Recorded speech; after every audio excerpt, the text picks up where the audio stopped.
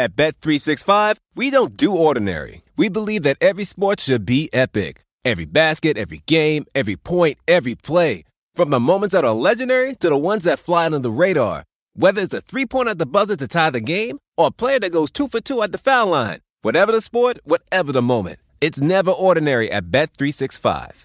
21 plus only. Must be present in Virginia. If you or someone you know has a gambling problem and wants help, call 1-800-GAMBLER. Terms and conditions apply.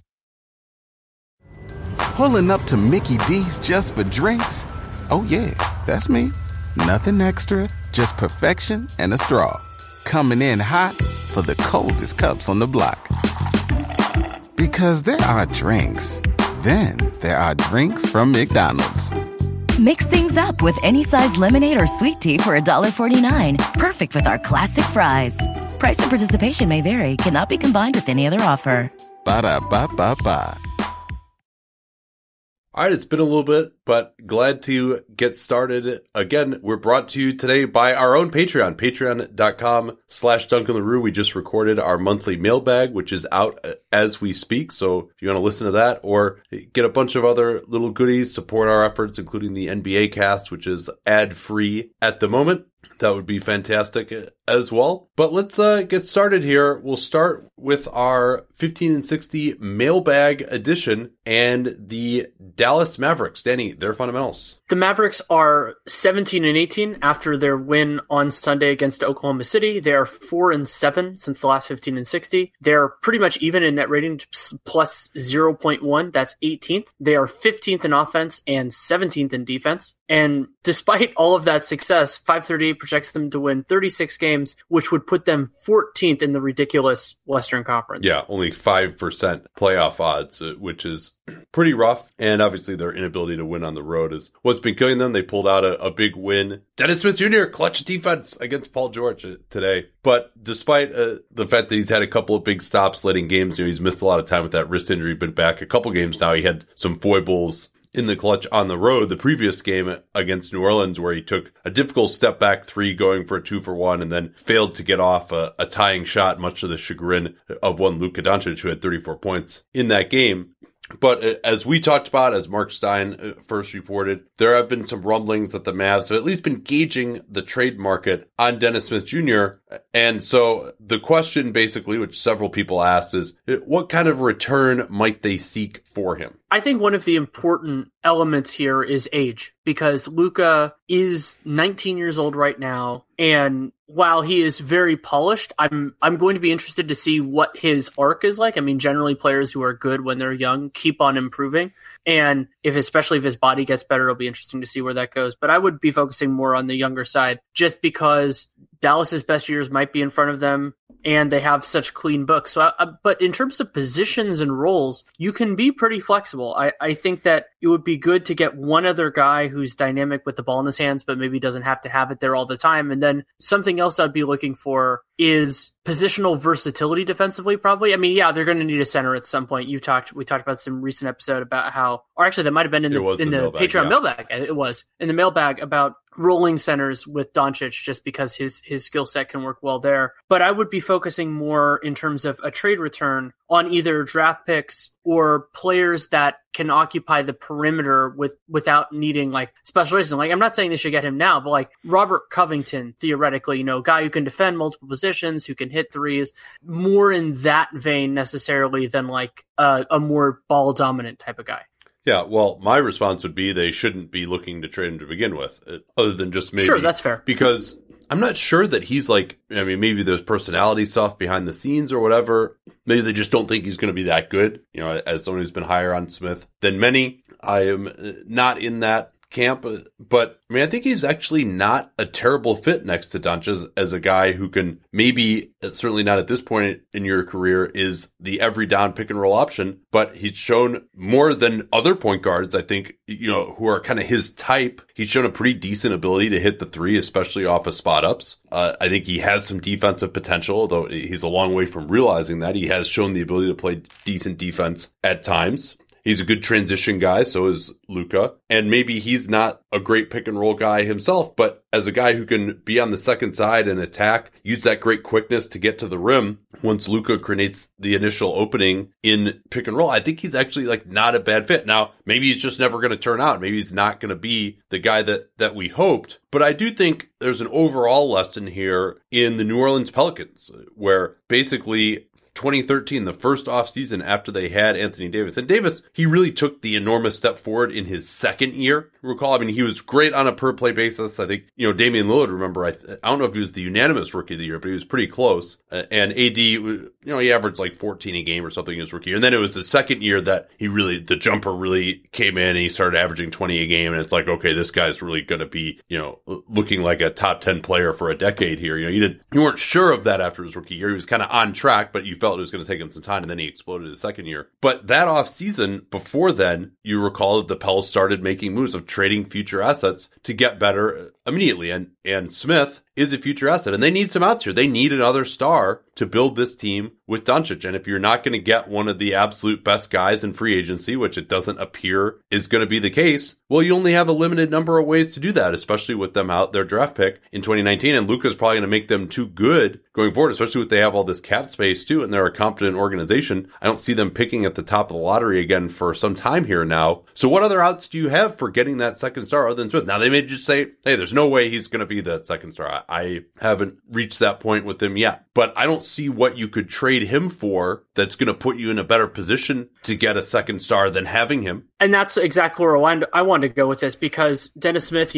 second year as a player, and even though this draft is not, and we haven't gone through our own analysis yet, we're not at that point, but I don't think many teams are going to give up, let's say, like a top 10 pick for Dennis Smith right now. You have 2 years. While you and I both like him, there's also that weird stigma of like, why is this team willing to trade him? You get into those sorts of circumstances. Yeah, pretty much all recent draft picks when we talk about the new car driving off the lot, but also just those guys are generally going to be more valuable to their own teams than they are to other teams, unless they're just, there's probably 25% of draft picks who really look like they're working out well above their slot, who are worth more. And then you've got guys who are kind of, have lived up to expectations, maybe a little disappointing with Smith. I think that's how most people see him. I haven't been that disappointed with him again. Then there's the guys who just suck and they're worthless now, Right. And so if you take that out, so let's say for the sake of this discussion that the Mavericks can't get a top 10 pick in the draft. And let's use the 2019 draft, but we don't have to be specific here. The odds of getting that second star, getting a star with picks 11 through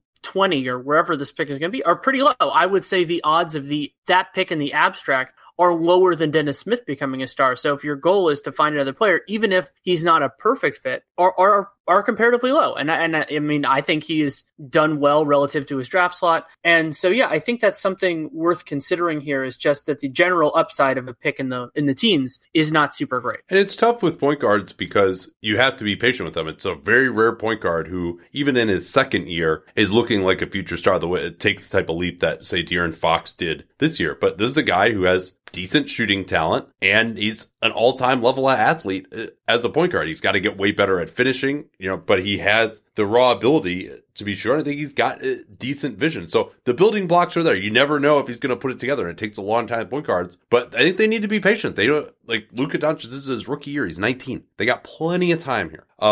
One other quick point I want to make is that Smith has also grown as a three-point shooter this year, about 32% to 36%. We're not all the way there in sample size. And something I said before the year, I wanted to see his proportion of pull-up versus catch and shoot. He is shooting more catch and shoot, but the bigger reason that he's jumped is that he's shooting a much higher percentage on pull-ups. Now, that could just be, he's only taken like 40 so far this year, but it could also be that because Luka is there, he doesn't have to force it as much. And maybe that will help him improve too by just excising the worst shots that he takes. Yeah, and he definitely did have way too high of usage last year, but even just to create that many shots, it'd be 28% usage or whatever he was last year on admittedly a bad offense as a rookie point guard is not bad. Real quick question here. We got about 30 seconds left. What would Dirk's role be this year, and could his return hurt their playoff chances? He started to shoot a little bit better, but he's still just absolutely calcified defensively. And I think that bench unit, when he's been out there so far, I think he's going to get better. It's going to take some time for him to come back from that injury, but those are some growing pains there, and they're not going to just not play play him at all. That bench unit was dominating, and I think the numbers are down pretty significantly in terms of the on-off with that bench unit since he's returned. Yeah, and we'll have to see them at full strength. Wes Matthews is still unavailable, so that's screwing with things a little bit. But remember, they have Kleba Powell and DeAndre Jordan already in that potential big man rotation. So it gets hard to fit everybody in, and I would say that Dirk is probably the worst of those guys right now. Let's move to Denver here. Sure. So the Nuggets are 23-11, 6-2 since last time we did this. Plus 5.2 net rating is 7th. They're 8th in offense and a far more impressive to me 8th in defense, even with Millsap missing a bunch of time. 538 projects them to win 53, which would be 3rd in the Western Conference, and projects that they absolutely will make the playoffs. Yeah, and they've weathered the storm here. Millsap is back with that broken toe. Barton seems like his return is relatively imminent. Same with Harris. Those guys are starting to get in at least some light practices. Interesting question here from Miles Jameson. Do you think Denver's injuries will help them come playoff time due to the role players getting more experience, or could it hurt due to lack of continuity and evolving roles? So if we assume health at the end of the season is unaffected by what's happening now, I think it's actually helpful for a couple of different reasons. One of them is the establishment of Juancho Hernan-Gomez in the rotation and just definitely being a part of it. And if they had Will Barton, he probably would have been marginalized, probably the backup 3, something like that. But he has really thrived. Monte Morris has had a great opportunity. My expectation right now is that he is better this year than Isaiah Thomas will be. A lot of that is just the health stuff. I mean, if Isaiah comes back and is gangbusters, that's great. But yeah, getting to see these guys in their roles. And also I think this opens the door possibly for something you and I have both advocated for, which is that if Will Barton doesn't work on the starting line, he could really provide some value to them as a second unit player. Now, Morris has done better than I expected, bare minimum. And Barton on that line it might be too many cooks a little bit, but I think it just gives them more options, and that could be a really good thing for the Nuggets. Yeah, and they got plenty of time here as long as they can stay healthy to get it going. I mean, I think where they really need that continuity the most is going to be Millsap and Jokic working together offensively, and they got to find somewhere for Millsap to stand where he could be effective and not short-circuit the offense when Jokic has the ball. But this is a related question from Tuki Dookie.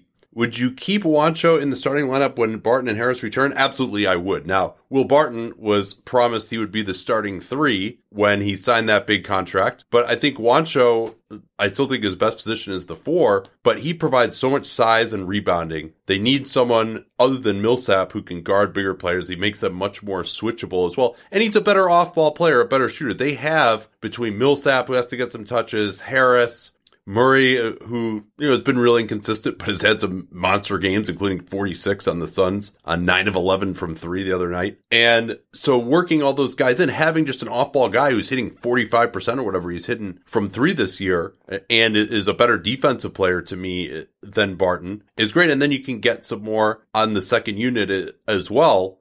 Now that second unit's been really good too with Murray coming in, but now when Murray goes out, you can bring Barton in, and maybe you could even have Murray and Barton together on the second unit.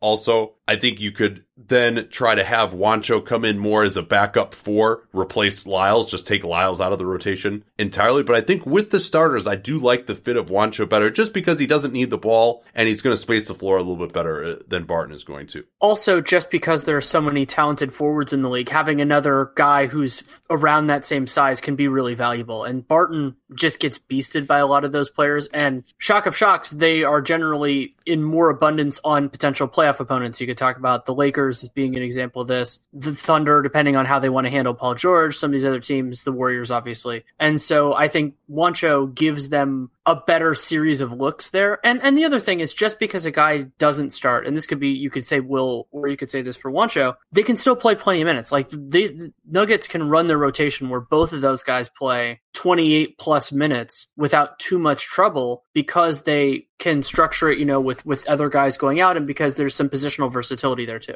Yeah, finding him has been huge. I mean, that was the biggest thing that we thought they lacked, was a guy with some size who can guard on the wing. And also, I think he gives them some insurance now, too, in case Paul Millsap opts, or they decline the team option on Paul Millsap, which they almost are certain to do, and then he'll be a free agent. If they can't come to an agreement to bring him back, I think you could slide Juancho in to that power forward slot. He's not going to be as good defensively as Millsap, but he spaces the floor a little bit better. So, and you could really have an offensive powerhouse with Barton at the 3 and him at the 4 going forward. So yeah, I mean, that's probably the biggest, his emergence after that lost year last year. I mean, he's kind of right back on track to where we hoped he would be after his really promising rookie year here. All right, let's do a quick lightning round here. We'll do 30 seconds or so. You want to pick one of these remaining questions? We have some good Nuggets ones. Sure. This week. From Jaden Epperson, are the Nuggets defensive numbers sustainable? My instinct here is they're closer than I thought they would be, especially now that they've missed Millsap for a series of time. But I'm a little bit concerned that they're still not forcing that many turnovers, and the foul rate is, around league average, so they're relying a little bit more on effective field goal percentage, but they're around league average there. So I think they're closer now. When they were like third or whatever they were then, that was unsustainable to me. And even when they get Millsap back, I think that is unrealistic. Yeah, and when he's been out there, they've been pretty good defensively. Even last year, they were much better when Millsap was out there.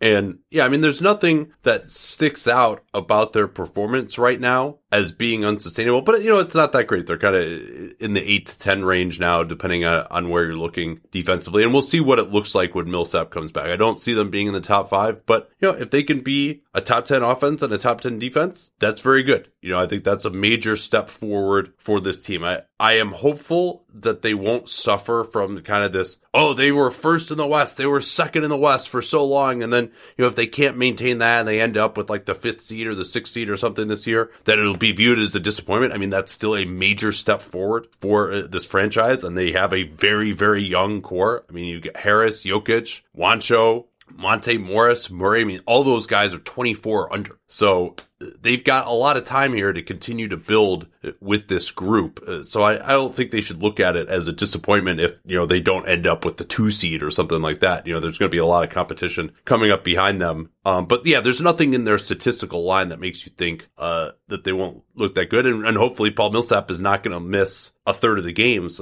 going forward here. Now, I think Barton is going to hurt their defense, especially if they start him. He is a big downgrade to me on Juancho and just having less size, less rebounding. Playoff matchup that would be best for Denver, assuming Golden State aren't on their side of the bracket. I don't like Houston against them at all. I don't like Portland that much, although they do kind of attack more now with the big and pick and roll. So we've seen Portland kind of struggle to deal with that strategy against the Clippers a couple of years ago, and then obviously most famously with the Pels last year. So maybe they'll be okay against Portland. They don't have enough guys to hurt them. I think OKC, they are a pretty good matchup against. Like the matchup with Jokic against OKC the last couple of years, has been pretty good. Taking Steven Adams away from the basket is something that works pretty well for me. And I don't think that OKC has the pick and roll ability and the shooting to really hurt them as they try to scramble around a little bit. And they're a good rebounding team, and OKC is really good on the offensive glass, so they can neutralize that strength. So I like their matchup against OKC. Some any others that stick out to you, Danny? I'm trying to remember how they fared against the Jazz over the last couple of years, because I think Utah's offense just not having as many dynamic one-on-one creators could be interesting. But again, having Gobert, unless Jokic can pull him away from the basket, it's going to be interesting. I mean, in terms of where they would put Gobert in that kind of matchup, maybe we'd even want to put Gobert on Millsap just to kind of change things up a little bit. Calvin Fong, will they realistically challenge the Warriors in the playoffs? Probably not if Golden State's really humming on all cylinders, but we'll see. I mean, it's I'm very curious to see that matchup if it does happen. I hope it does happen. Let's move on to those Warriors now at 24-13, 6-4 in their last 10. Plus 5.6 net rating is 6th in the NBA. They are first in offense, 113.8, despite all the time that Steph Curry has missed. And 13th in defense, 108.3. They project for 57 wins, which would be first in the conference, and they will make the playoffs. Where do you want to start here? We'll start here with a question Ethan Sherwood-Strauss and I talked about a fair amount on Real Jam Radio, which came out recently, which is, so I'm interested in your answer more than my own. How concerned are you about Draymond Green? As an offensive player, I have a reasonably high concern level. I think if you're just looking at him in a vacuum, not only is the three-point shooting, I mean, I think I actually tracked his three-point shooting before the game up in Portland. I was there last night just to kind of get a sense of like, all right, is it in his head here that there's a problem, or is he just like not that good of a shooter, just even in non-game situations? And he it's something I'll probably continue to do a little bit, but he was 19 out of 33, which is pretty bad for a guy who shoots three-pointers regularly, just, shooting shots in a warm-up type of setting. And you could take a discount on that to what it is in the game. Drew Hanlon says that you hit about half the percentage that you hit in a warm-up setting in the game, which would not be very good for him. But again, and I think every year of his career, other than that 2015-16 year, he's been, in the low 30s, even like high 20s at times. So I think that's something where I think he does need to shoot the ball without hesitation at times. There are some half-court possessions where that's still going to be a good shot for them if it's at the end of the clock, or, you're comparing it to what else you might get in the half-court. If you're with 8 on the shot clock, you don't have anything else working, maybe that's a good shot that he has to take without hesitation. My bigger concern is just how miserable he's been from 2-point range. People are talking about, he's got to dribble in for this floater. And you pointed this out. He's a terrible floater shooter, right? It's a career like 27% or something from floater range. And then finishing around the rim, not only is he bad, but he's passing up a lot of shots. I mean, what really stuck out to me in that game the other day was Kevon Looney hitting a 3. But what's more remarkable about that was Draymond Green had a layup and decided instead he was going to throw it to Kevon Looney at the top of the key for a 3 instead of shooting a layup. And when he does try to go up for a layup, he's rushing it. He's not getting off the ground. He can't really dunk very well anymore. He used to actually be able to get up for some dunks.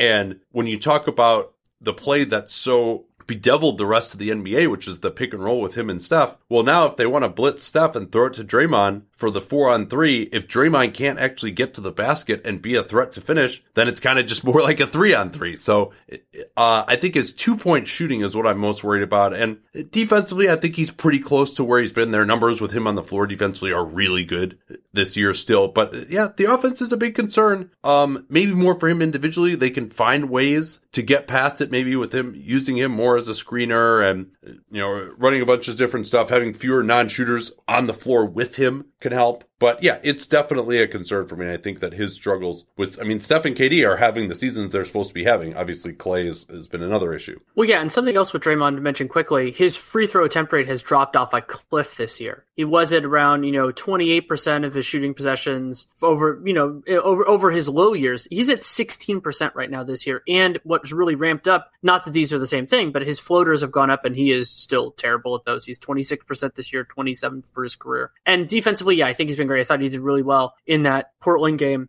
But we'll see how these teams can attack it. And I think that gets into a question that I wanted to do from Petty Rocket, which is, who is the Warriors' worst potential matchup? So I would say, who gives them the most trouble? I do think that if Houston can get some reinforcements, it might still be them. More on the defensive end, actually. And then probably the Raptors and Boston. See, I disagree with that. I think for me, it's between Milwaukee and Toronto. I probably have, even though Milwaukee has given the Warriors some really impressive trouble historically, and they've done a great job, I would probably say Toronto just because I trust I don't know if I trust their personnel or I trust it just feels a little bit more sustainable because they've done it more. The Bucks probably have a higher ceiling, but also Kawhi is just such a big difference maker in that because you can throw him on Steph, you can throw him on KD, and they also have Fred VanVleet, who mitigates some of what, he's not as good as Eric Bledsoe to me on Steph, but he did a wonderful job in their win at Oracle where, like the Bucks, they waxed the Warriors there. Not putting Boston in that category? No, not for me. I mean, and this is part of the reason why with Houston, though Houston's offense is way better, is that to beat the Warriors, you have to be able to slow them down, if not stop them. I mean, as best you can. And then I think you also have to be able to score reliably. To me, Boston, other than, Kyrie is ridiculous. And he, if they played in a series, he would be the key to a couple of games. But I just don't trust their overall offense enough. And especially if you're not conceding many open shots, the Warriors usually do a pretty good job there. I think that will make they'd try to make life harder to make some of their other guys like Jalen create. And they certainly can at moments. I'm not saying that. But to me, they would be with the Rockets in that tier where they absolutely could beat them, but I wouldn't have them as scary as the other two I talked about. Yeah, we'll see. Houston needs some more reinforcements for sure, and they got to get Paul back.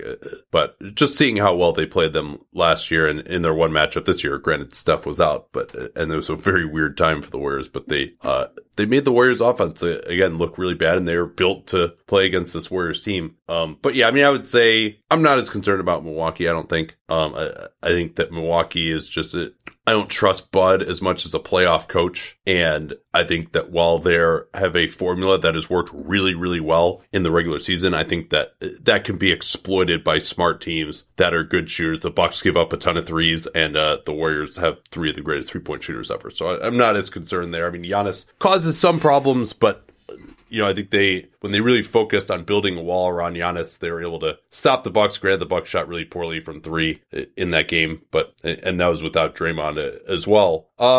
Let's do some quick hitters here. How big a factor is the Jacob Evans whiff and a somewhat deteriorated Warriors performance at this point in the season? Not that big, because first-round draft picks generally don't contribute to championship-level teams. I think it'll matter more in future years. You could say that the Damian Jones whiff and what has now become the Patrick McCaw whiff after his offer sheet with Cleveland was not matched. That's something we could probably talk a little bit more about in a future show. But no, I don't think it's really affected them that much this year. Anybody who was drafted there wasn't going to contribute this year. But that's what the problem was, right? They went after someone who was supposed to contribute this year and he didn't. So you might as well have got someone who might contribute in the future. It doesn't look like Evans. He's old enough that he's probably never going to contribute. What else we got? Is Jerebko a plus for the Warriors, or does his defense make him a bad fit? He is a plus for the Warriors in the regular season. I think defensively he's going to be attacked against any real competent high-end offensive players, that he'll be a big problem there. But depending on how Iguodala looks and how DeMarcus Cousins looks, they might not need much from him if he plays 10 to 15 minutes a game more as a stopgap type of guy in the playoffs. That's all they'll really need. Should the Warriors look to acquire J.R. Smith or Robin Lopez? Asked Kirk Walker. They apparently have this fetish for Robin Lopez. Slater mentioned it the other day when he was talking about the roster and the McCaw thing. I don't see Lopez helping them, especially once Cousins comes back. Draymond's going to play some at center. You're going to need some... Oh, can I bring... Yeah. Like, when I wrote a McCaw piece, people were like, oh, the Warriors need center depth. No, they don't. They're going to play Draymond a lot at center. They have DeMarcus Cousins, Kevon Looney, and Jordan Bell. What they need is perimeter depth, because they have basically no injury resilience there, and anybody who could shoot would help. Yeah, I mean, I still am very skeptical of whether McKinney and Jerebko can hold up defensively in the playoffs. And then J.R. Smith, very little evidence that he's good anymore. I mean, yeah, sure, the J.R. Smith who beat them in the playoffs a couple of years ago, yeah, that guy could help them, but I think he's just not any good anymore. Will the Warriors reach 60 wins? I don't believe so. They're 24-13 right now. So what would they have to play? What kind of pace would they have to play at the rest of the way? 36-7, pretty close to that, right? To get to, or 36-9, yeah, to get to 60-22. Doesn't seem like they got that in their bag right now. So I don't see them reaching 60 wins. Yeah, and I don't think they're going to have to push that hard to get the number 1 seed in the West. Now, somebody like OKC or Denver could push them pretty hard, but that would be a lot. I guess maybe we should just do the details on the McCaw offer sheet. I guess we have 28 minutes before they officially are going to not match, but the reporting is that they will not. What were the specific parameters of that offer sheet from the Cavaliers? So it sounds like it was either a straight $3 million a year or close to it for two years. Each year is non-guaranteed, but the league-wide guarantee date, it's technically January 10th, but that means a guy has to be waived. The decision date is January 7th. So McCaw would fully guarantee for this season a week from now, and then would have a non-guaranteed year. We don't know the guarantee date for the second year, but it's probably towards the end of the year, the end of the, towards January. And that $3 million would have come at a cost of $14 million to the Warriors, because there'd be an $11 million, I think $11.4 million luxury tax hit on top of that. And that doesn't even include if they ended up getting anybody else, which could ratchet it up. And so, I mean, this is a deal that I think works out pretty well for McCaw and the Cleveland Cavaliers. The Cavs don't really have much of an opportunity cost here. They still have wiggle room underneath the luxury tax. They had a roster spot. They also don't have a particularly good team. So they can try him out. If he's good, then they have him for $3 million next year. If he's not good, then they can trade him or just let him go, whatever they want to do there. And yeah, I mean, solid, worthwhile to take a flyer on him. But and I know there was this idea, and I wrote about it, that the Warriors could theoretically bring McCaw in for a 1 week trial period and then cut him if it didn't work out. And they, it's kind of too cute by half. It would have been an interesting idea just to kind of disincentivize it. But if they cut him, then Cleveland could have just signed him again. Yeah. So it's like, really, what are you proving at that point? He would have been disincentivize future offer sheets. Yes, essentially. Hold out, all that kind of stuff. Yeah. Yeah. And then if McCaw was crazy enough to like not show up for his physical, then things would have gotten sticky for him in a kind of Demo style way. Well, and also there was just the thought that this is not what they need him coming into the locker room right now. Slater had some reporting in his piece that it definitely would be weird. There's some Warriors who are like, hey, what is this guy doing? And McCaw clearly didn't want to be there as well. So, I mean, I think discretion is the better part of valor here and not matching. And I like the offer sheet from the Cavs. $3 billion is a little rich. But, I think they wanted to go high enough. I mean, the $3 million that they're going to spend this year isn't going to matter. They've got like $900,000 in breathing room under the tax if he does get guaranteed. And it's out of their mid-level, right. So it's not like they're burning anything particularly significant here if they want to, and they could do trades and other stuff anyway. Yeah, and so for next year, if he doesn't work out, then you can move on from him. And I think he showed enough talent in that rookie year, and then he had an injury-marred second year that also resulted in him not being able to shoot at all. And he does seem to have some delusions of grandeur in terms of being a playmaker and growing a little bit more. But they need someone who can defend it on the wing on this team. So he's going to get chances here, you would imagine, unless he just comes in totally out of shape and gets cut within a week, which I don't think the Cavs would have much reason to do that. And so this was a good calculated offer sheet to be enough to where there was no chance the Warriors were going to match due to the physical pain, or the fiscal pain, I meant to say.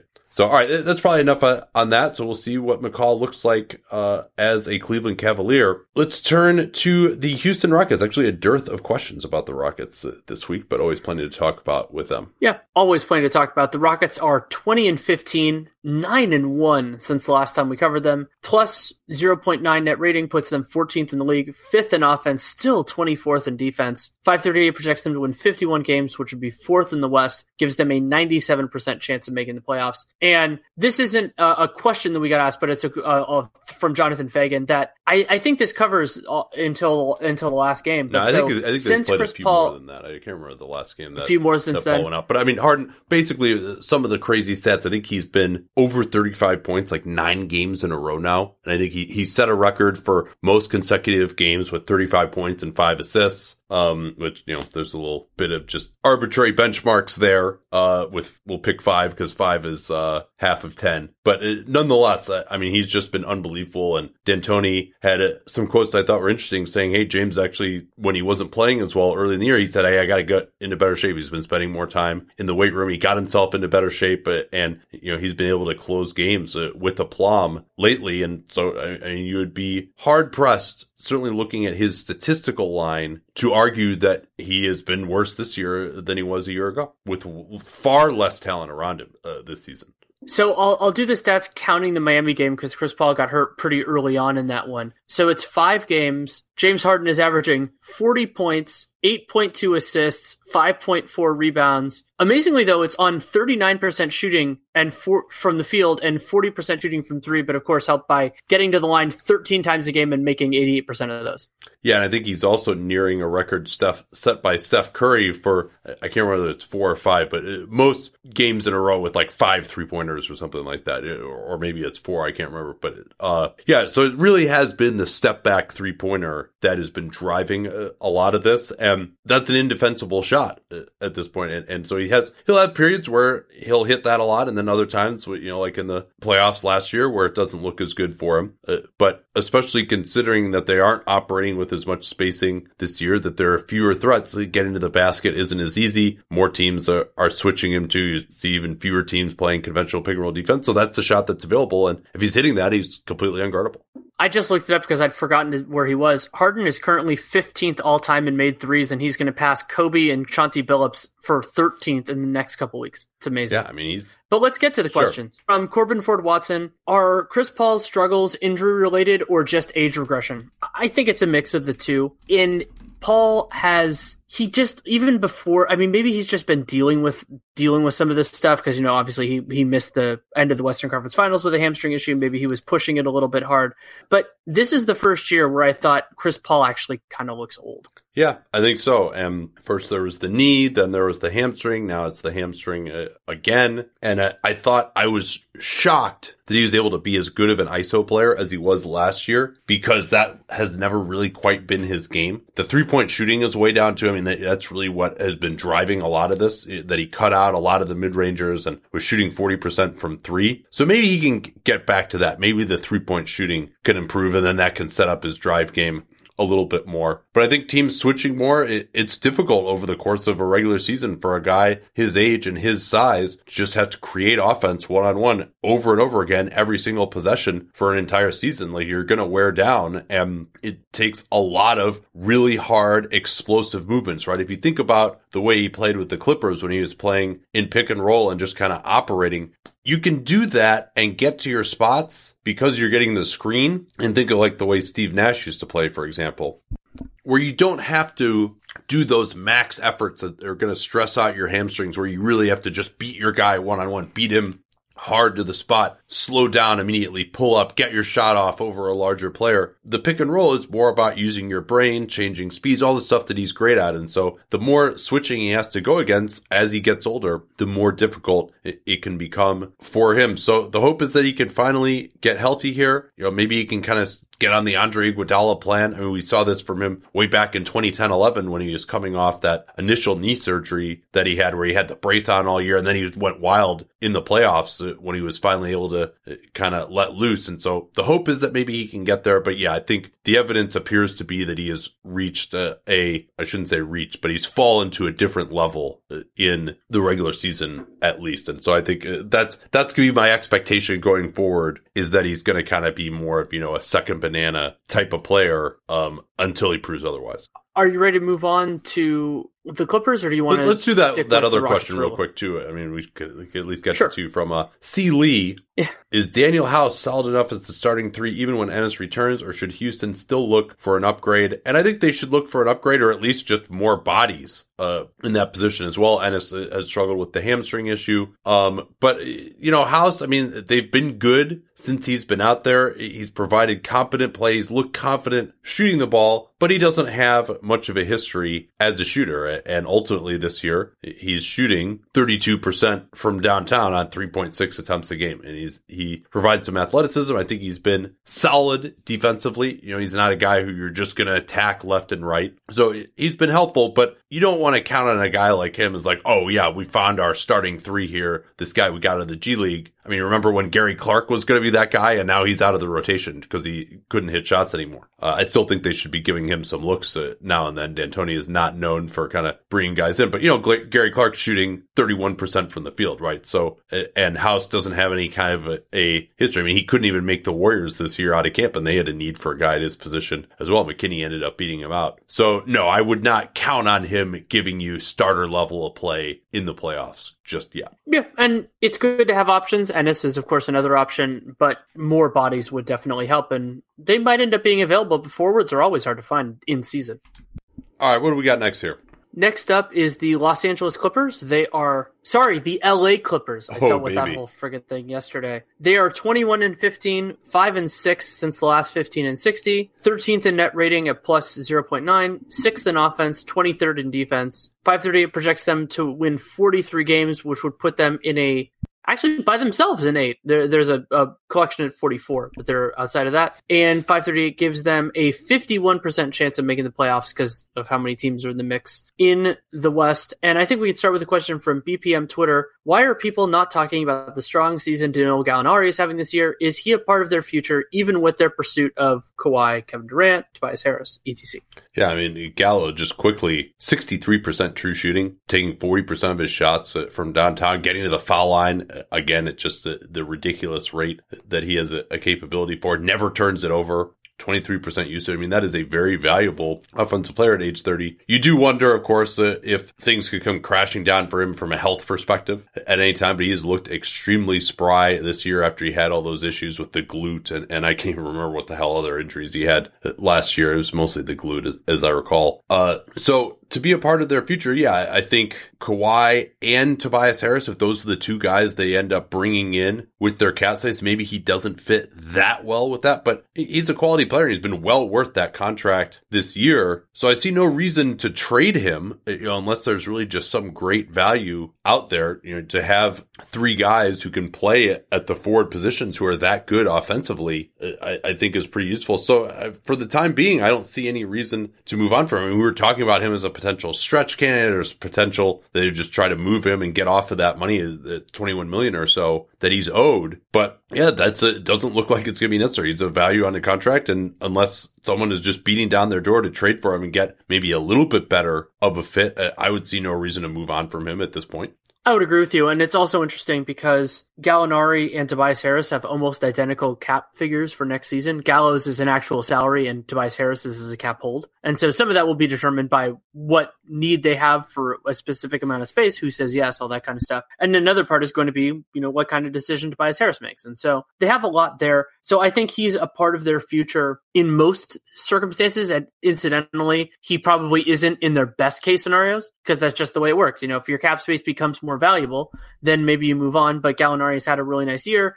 And also because he's a little bit older, I don't think that's as big a deal. I think it's Tobias is 26, Gallo is 30. That distinction does matter, but I think it matters a lot more because the older player is also the one with the far more extensive injury history. And so you're just kind of sitting there going, is this not fool's gold? Because Gallinari is one hell of a player when he's healthy. It's just, is he going to be healthy this proportion of the season? And something else, he's having the most efficient year of his career from a couple of different standpoints, leading rebound rate and all that, but he's also shooting 46% from three. And 46% is rosy for somebody who in a full season hasn't shot over 39% since his rookie year. So he's a very good shooter, but not 46% good because pretty much nobody is 46% good. Yeah. No, you would expect if I had to pick what is his true shooting to be for the rest of the year, I'd probably say it'd be, 58, 59%, something like that. It's still very, very good numbers, obviously. And I like him just as a fit.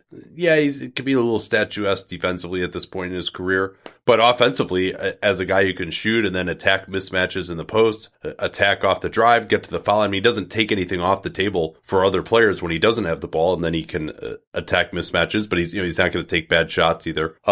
A related question, what is making Gallo and Tobias so effective out there together? They're a very unique forward tandem, right? Both guys with a little more size than normal, so they've got the ability to kind of roast their matchups. Gallo effectively has been a little bit more of the power forward, but both of those guys, one of them are going to have a size advantage at all times, and they're both shooting the ball extremely well. They might be the best shooting. Now both those guys maybe are a little above their head, but we've been saying that about Harris for a couple of years now, and he's been in the high 30s, low 40s from three the last couple of years. You'd be hard pressed to find a better shooting 3 and 4. So that leaves a ton of space for guys like Harrell to unlock his drive game, Lou Williams to get to the basket, the pick and roll. Shea, I think, has really benefited in the starting lineup as well. He's got kind of more of a ground bound old man game, but he's able to get to the rim and take advantage of the spacing. So I think just having two guys who are both real good shooters and can space the floor for each other, and then also one of those two guys is going to have a size advantage pretty much every night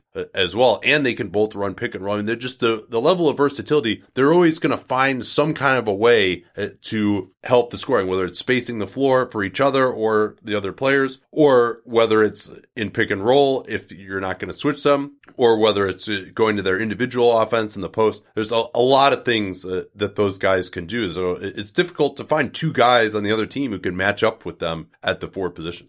And at a basic level, one of the important things that Gallo and Tobias do is that they're both really capable with the ball in their hands, more so than most forwards, but they also can do really well off ball because they are capable shooters. They've done a really good job there. So they're not as one note. And I think that really does help the Clippers, and the creation that those two guys can provide makes life easier on their guards. Their guards can create, but I think they can function in different ways as well. We can move on to the question from Anthony. What is the best outcome for the Clippers offseason given all their cap space? Presumably that would involve Kawhi Leonard and Kevin Durant because those two guys are awesome. Those are two MVP candidates who also both play a position of intense value. I think their games would fit together really, really well. I actually laid out, it's coming out in a piece for The Athletic this upcoming week. I don't know what day, but it feeds off a piece that Jovan Buha wrote about kind of what they're looking at. And I've laid out this hypothetical about how they actually, if they preferred Tobias Harris to Gallinari, I wrote it under the, if they did, they could actually theoretically structure a deal. It would require the other team playing ball, but I think they would, to structure either the Durant or the Kawhi Leonard signing as a sign-in trade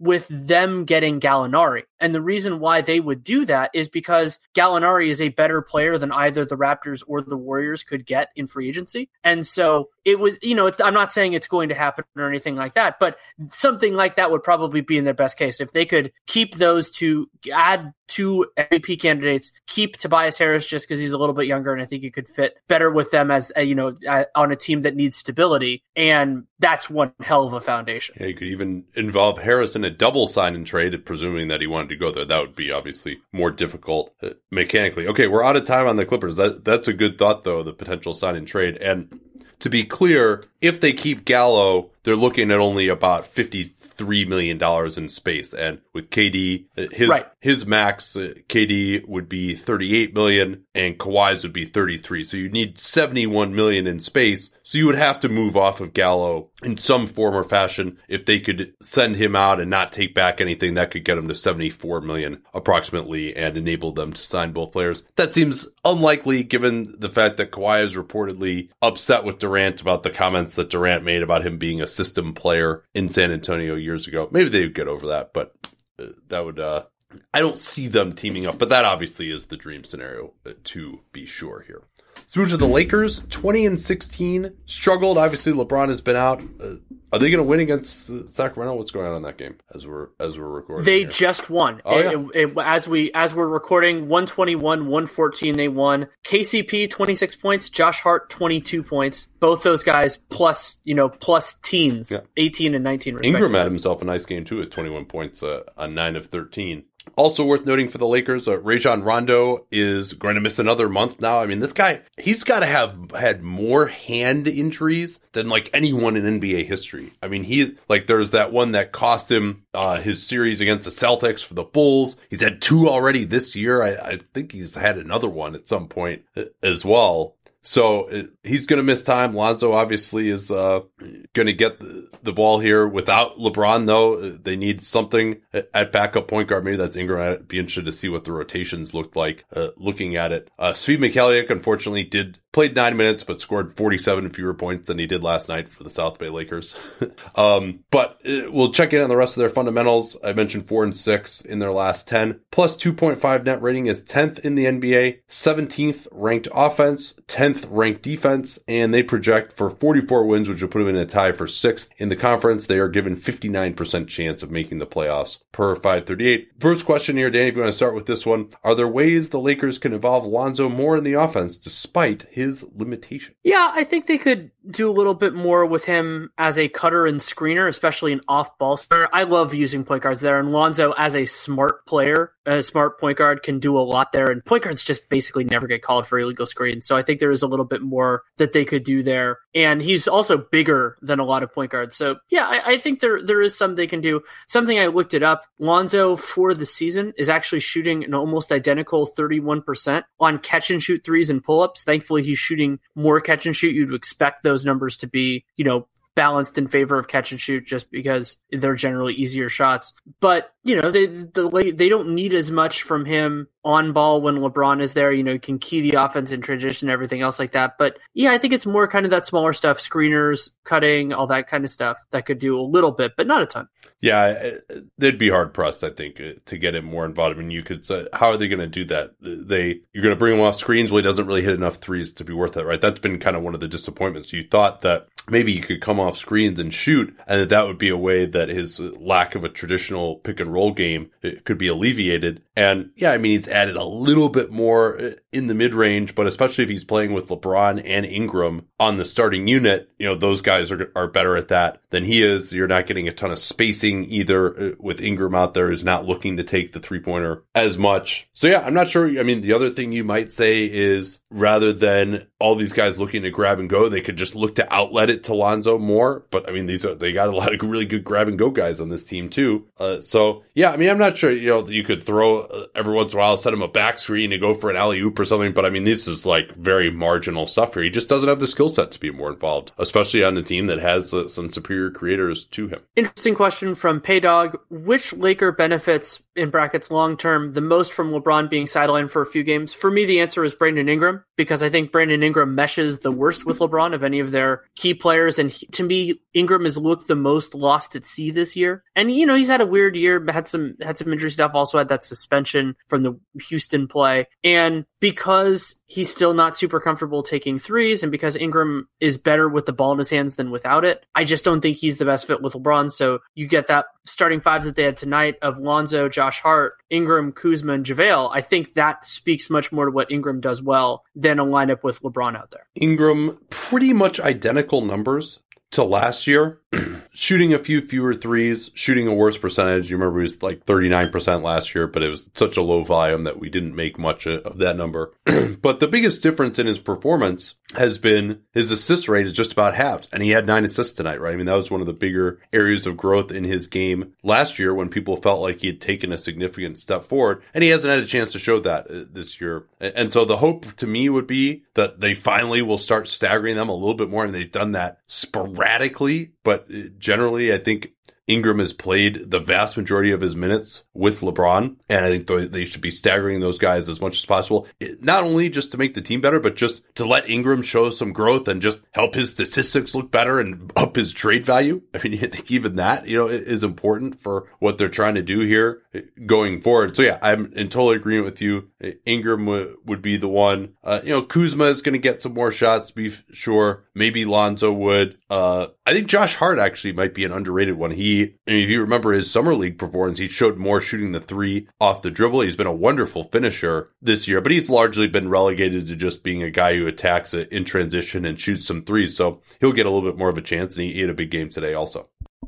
Last question we had was from Sean Leonard. Does the Lakers center rotation change when McGee comes back with Zubac playing so well? The answer was always going to be yes, and it is yes. I mean, JaVale McGee is I think he's a superior option. Zubac showed more than I anticipated, but just JaVale's ability to affect teams defensively and offensively, a really good fit. Granted, LeBron isn't available yet, but he's a dependent offensive player entirely, and those players can be good when you have elite guys passing them the ball, as the Lakers often do. So Zubac can fit into the rotation for sure, but JaVale to me is still their best option. JaVale provides more in transition, running the floor, better natural shot blocker, although Zubac was very good in those areas. Kind of weird to say because they seem like different players, but they actually play a pretty similar game. And maybe if JaVale turns back into a pumpkin or he's not quite himself after this pneumonia scare, you might see going to Zubac a little bit more. I think you also just, if they're comfortable using Zubac now, there would be days when maybe Tyson Chandler just isn't giving them enough offensively that you might want to turn to Zubac. Chandler is pretty miserable offensively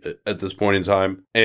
Or maybe just to get Tyson some time off. They basically were 20 minutes a game for the 36-year-old Chandler is a little bit much for him, especially at this point in time. So if you wanted to give Zubac 6 minutes and now play Chandler 14 instead of 20 and see how that goes, that might be another thing that you could do as well. So I think the fact that he's proven that he could survive and be effective is important, and it might allow him to give those guys a little more rest. But I think those two guys are still going to be the clear options ahead of him unless one of them falters. Let's move on to the Memphis Grizzlies. The Grizzlies are 18-17, 3-7 since last time we hit them.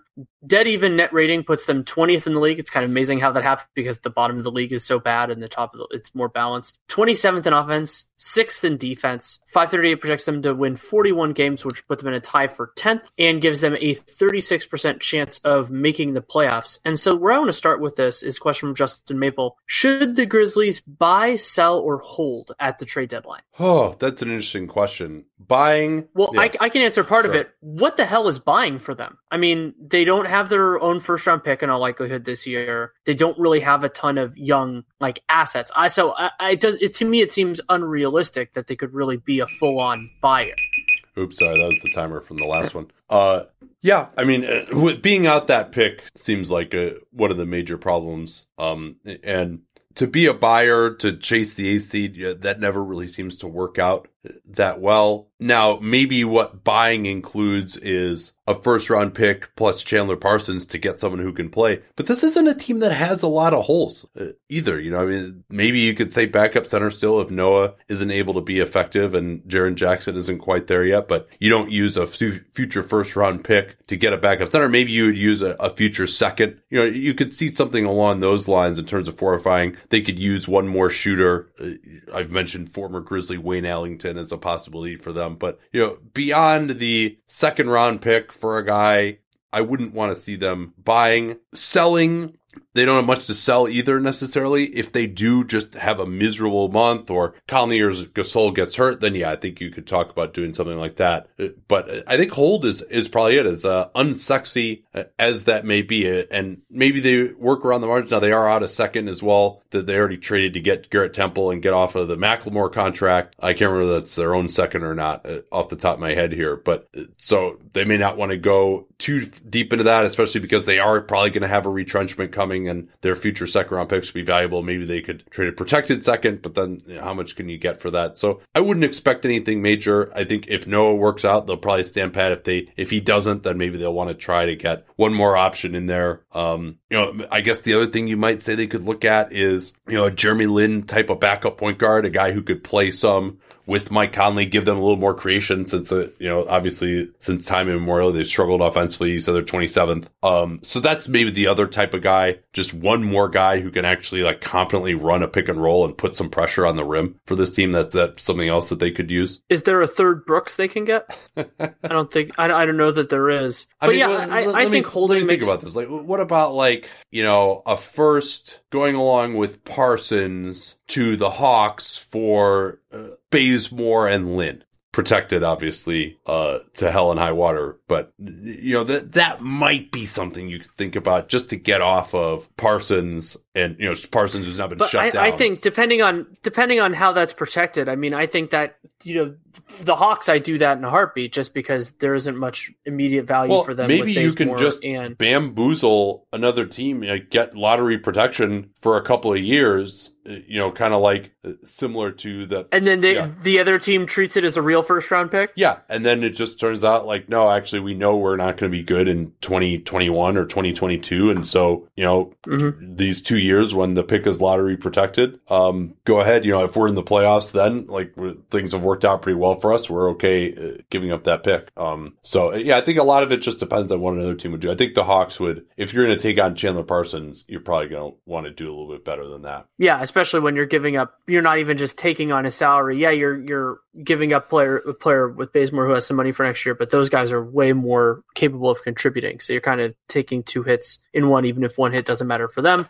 Interesting question from Matt Erlicka. Should Marc Gasol opt out of his about $25 million player option? And as a point of reference here, this season, 18-19, is Marc Gasol's age 34 season. So for me, the calculus that you're trying to do here, if the goal is financial, and obviously if the goal is not financial, then I would probably opt out, just because if he wants to be somewhere else, you might as well go there now. And this offseason, there is a ton of available money, so he can have greater control over where he goes. So if that's a factor, then yes. And financially, it's unlikely that he gets $25 million for next season, but you're not really comparing that. You're comparing that to what would he get as an unrestricted free agent after his age 35 season. And he's having a good year. I think some of it depends on how the season turns out for Memphis, but I would seriously consider it. This is where agents make their money.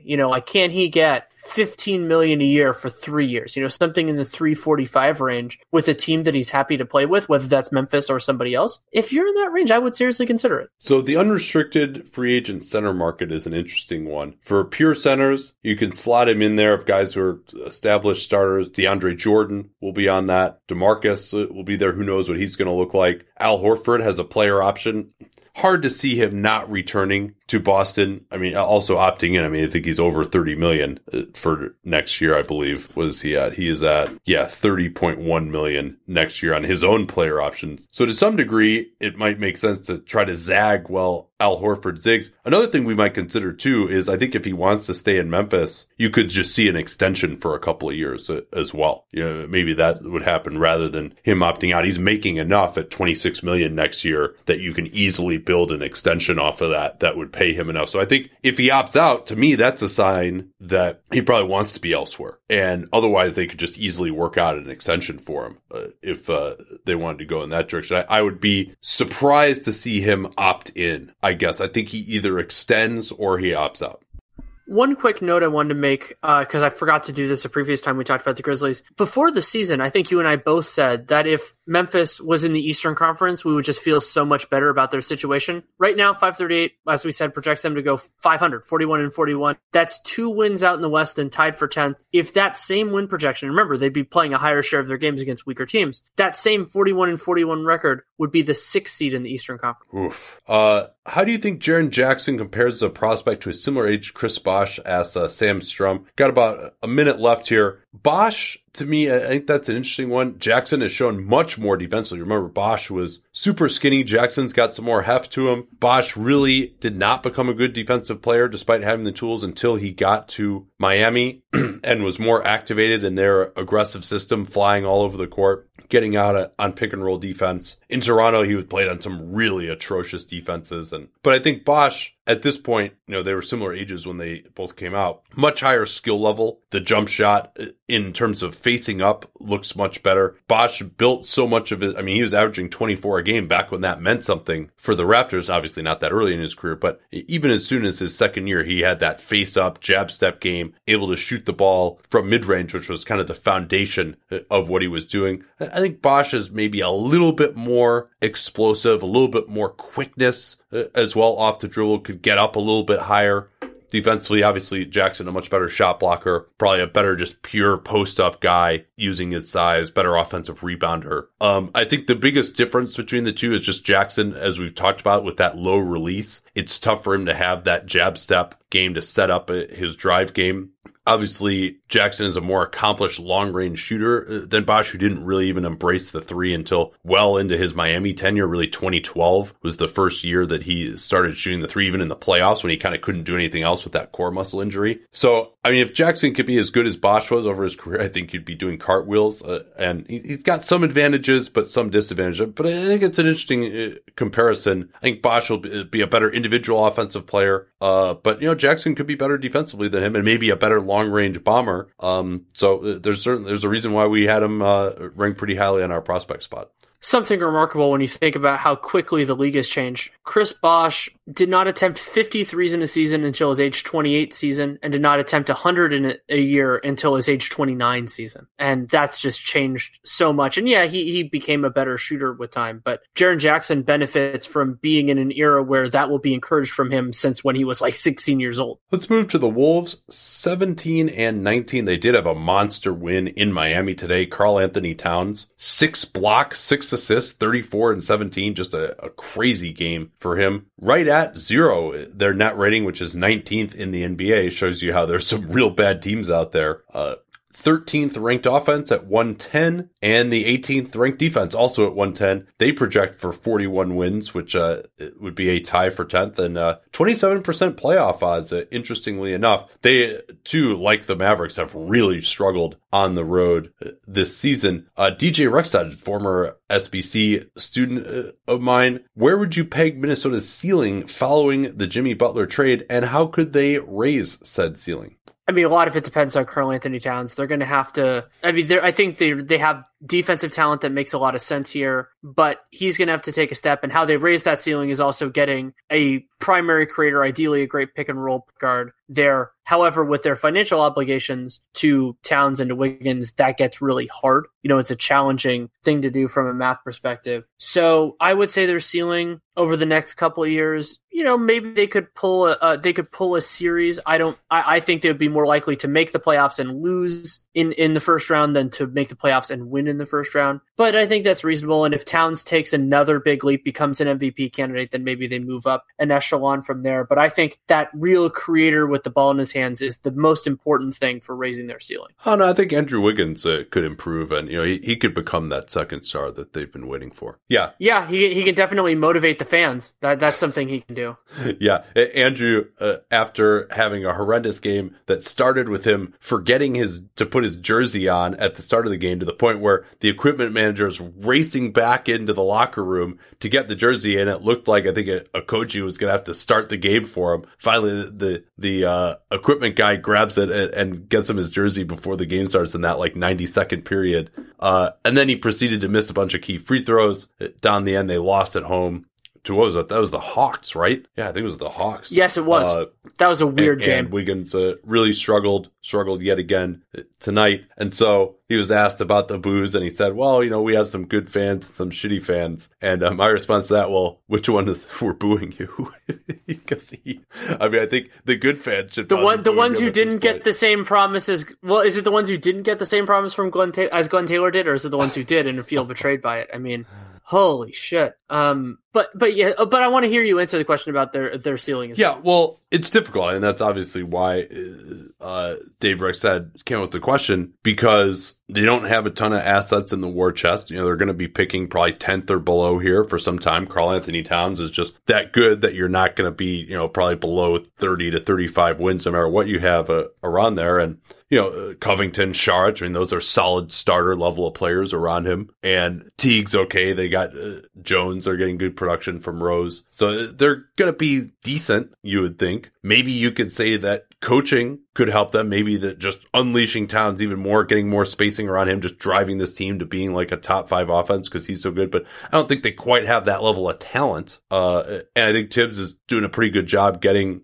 what he has out of them defensively to get them to 18th with this group, and very solid since the trade. Remember, they were at the bottom part of the league before the Butler trade. So, they can just have some big coup. They're not going to have cap space for some time either now with Towns and Wiggins, and Towns is starting to play well enough now that maybe the thought of him making All-NBA this year, I can't remember the exact criteria of whether he has to make like second team or something to trigger that 30% max, but that's going to make them even more impacted. So yeah, when you look at the team building tools of the draft, trade assets, or cap space, they are relatively poor in all of those right now. So maybe and they also don't really have a long-term solution at point guard either. So yeah, they got to find a way to get another great perimeter creator. And it's tough when you're paying a perimeter creator who doesn't really create very much and doesn't do it very efficiently, like he's the number one option on the wing. Question from Ben. And to finish, where would we peg the ceiling? Oh yeah, I don't know, maybe 50 wins if they have a good year, and that's the ceiling. I think they're going to be, probably in the high 30s, low 40s, which frankly is better than we thought they would be without Jimmy Butler. Oh yeah. So I think they've done well in the aftermath to get to where they are, but that's very short term at this point in time. And so this is why Karl-Anthony Towns screwed up by taking a full 5-year deal with no player option. So the question from Ben Schluss is, Minnesota has the 9th best net rating since the trade. Is that sustainable? I actually just checked it after the Miami game. They're up to 6th. They have a plus 4.4 net rating during that time, which extrapolates out to a 52 win pace, which is remarkable. 10th in offense, 9th in defense. And no, I think that's a little bit too rosy. To me, they're capable on both those ends. You can make an argument they could be a top 10 offense, and then their defense has been great so far. I think they will be a top 10 offense. Of that, I believe in them being a top 10 offense. remember the first Tibbs year they were a top 10 offense. And so since the trade, they're top 8 in 3 of the 4 factors, and the only one they're not top 8 in is effective field goal percentage. And when you look at this team, other than some limitations from 3, they should be pretty good there. You have Towns, and remember they played a lot of that time without Jeff Teague, who has generally been important for them, and just how the cascading effects in their rotation. So I think that's rosy. I was thinking about them maybe more as like a plus, like a +2 team being on the more rosy side of that. +2 team would be 47 wins, I think, somewhere in that range. I think that's a little bit more realistic, maybe 50 if they win some close games and everything like that. So no, I don't think being 6th in net rating, being a plus 4.4 is sustainable over the long term, because that's a really freaking good team. Yeah, and we've also seen, 4.4 usually is not 6th. Like, you would have more teams that are higher than 6th as well, right? We've seen a lot of the really good teams struggle for whatever reason. We'll get to the Spurs later. The net rating over the month of December is a rather interesting list. Talk Pels now here. 16-21. Ugly loss. They did pull one out late against Luka Doncic and the Mavs. AD, just an unbelievable scoring game. He just abused Maxi Kleber in that one. Got into the mid-40s in points and was able to bring it home there. But they are still really struggling. 2-7 since the last 15 and 60, but still a plus 0.8 net rating. They now are the 5th unluckiest team in the NBA. Oh, wait, I'm sorry. That's only over the last month. No, they're second. Yeah, they are second overall. Yeah, so and congratulations to the Charlotte Hornets, who are now all the way to 26th. Yeah, well, you keep getting blown out, and you can make yourself seem a lot luckier, I guess. So the third ranked offense still, I mean, that's a pretty solid, but 25th in defense, and hard to say, the big injury has been Alfred Payton and Nikola Mirotic. Like, are those guys, the lack of them really hurting the defense that much? And they project for 42 wins, which would be out of the playoffs, 44% playoff odds. We could start with this one.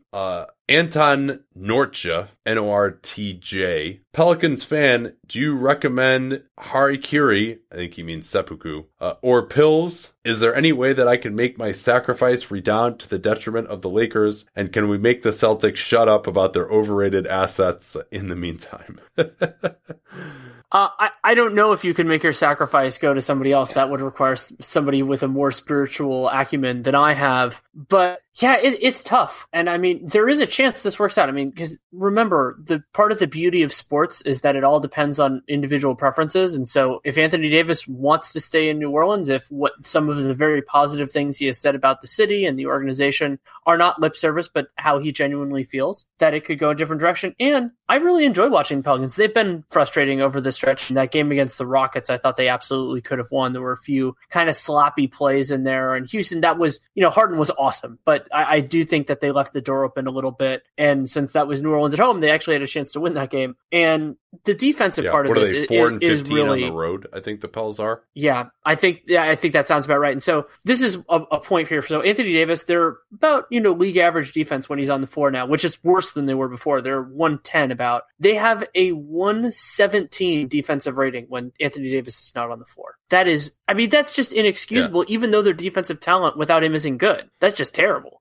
Yeah, I mean, and that's going against second units a lot of the time, too, when he's out. So, yeah, I mean, AD, certainly you got to look at the team like, hey, when I'm on the floor, we're pretty good, and then we suck when I'm off the floor. That's not my fault. That's the sort of thing that could make you think, wow, like, every time I go out, we give up the lead. Maybe I should go somewhere where that doesn't happen anymore. So, I mean, there's all these questions about what the Pels should do with AD, and we've talked probably a little bit more about what they will do with him, and it's my prediction that they will go more for present valued assets. I mean, we haven't seen for quite some time now a trade like of a player like AD built around really draft picks, right? And because anywhere that he's going to want to go and stay probably is not going to have that great of draft picks. That's what made that Kyrie trade so unique in NBA history, was that Kyrie was going to go to a good team where he wanted to stay, but that team actually had that Brooklyn pick that became Colin Sexton to be the centerpiece of the trade. I mean, I think the Pels, you probably just wait it out and try and get the best deal you can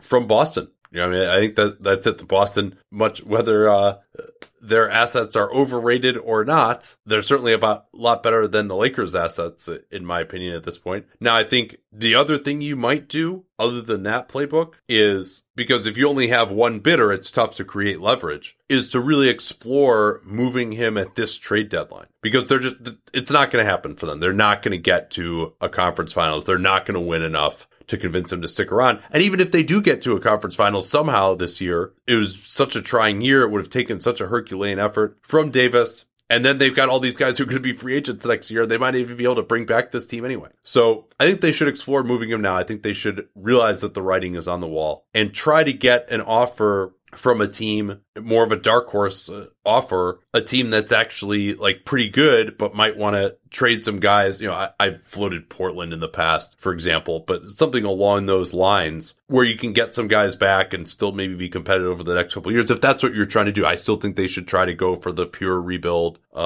But you want to at least open up some options. And when you can trade Davis and the team receiving him can get him for 2 playoffs, even if he doesn't necessarily want to re-sign there, and especially if that team, like say Toronto a year ago, is kind of maxed out with where they've been, and Portland's another team that would fall into that category, you might be able to get some pretty good assets back there and try to make a run at staying competitive. I guess that's what I would say they should be doing, even if ultimately, I think they want to end up going with Boston. The fact that they can't make the trade with Boston now, though, is a little bit of an impediment for New Orleans to me. it's an impediment for a couple of reasons. One of them being just leverage to get better offers. I mean, teams are sitting there going, well, I mean, look at what else is out there right now. And another big problem is that there aren't that many teams that are good right now and have both the top line assets and then the incentive to really push and play. So would Anthony Davis make any team better? Obviously, yes. But like Toronto, theoretically, like they have a lot of assets. They have you guys like Siakam and everything like that. But are they going to do that? Are they going to go all in for Anthony Davis or something? Probably not. Philly is another complicated situation. Like, could they theoretically throw Ben Simmons into a deal like that? Maybe. Would they?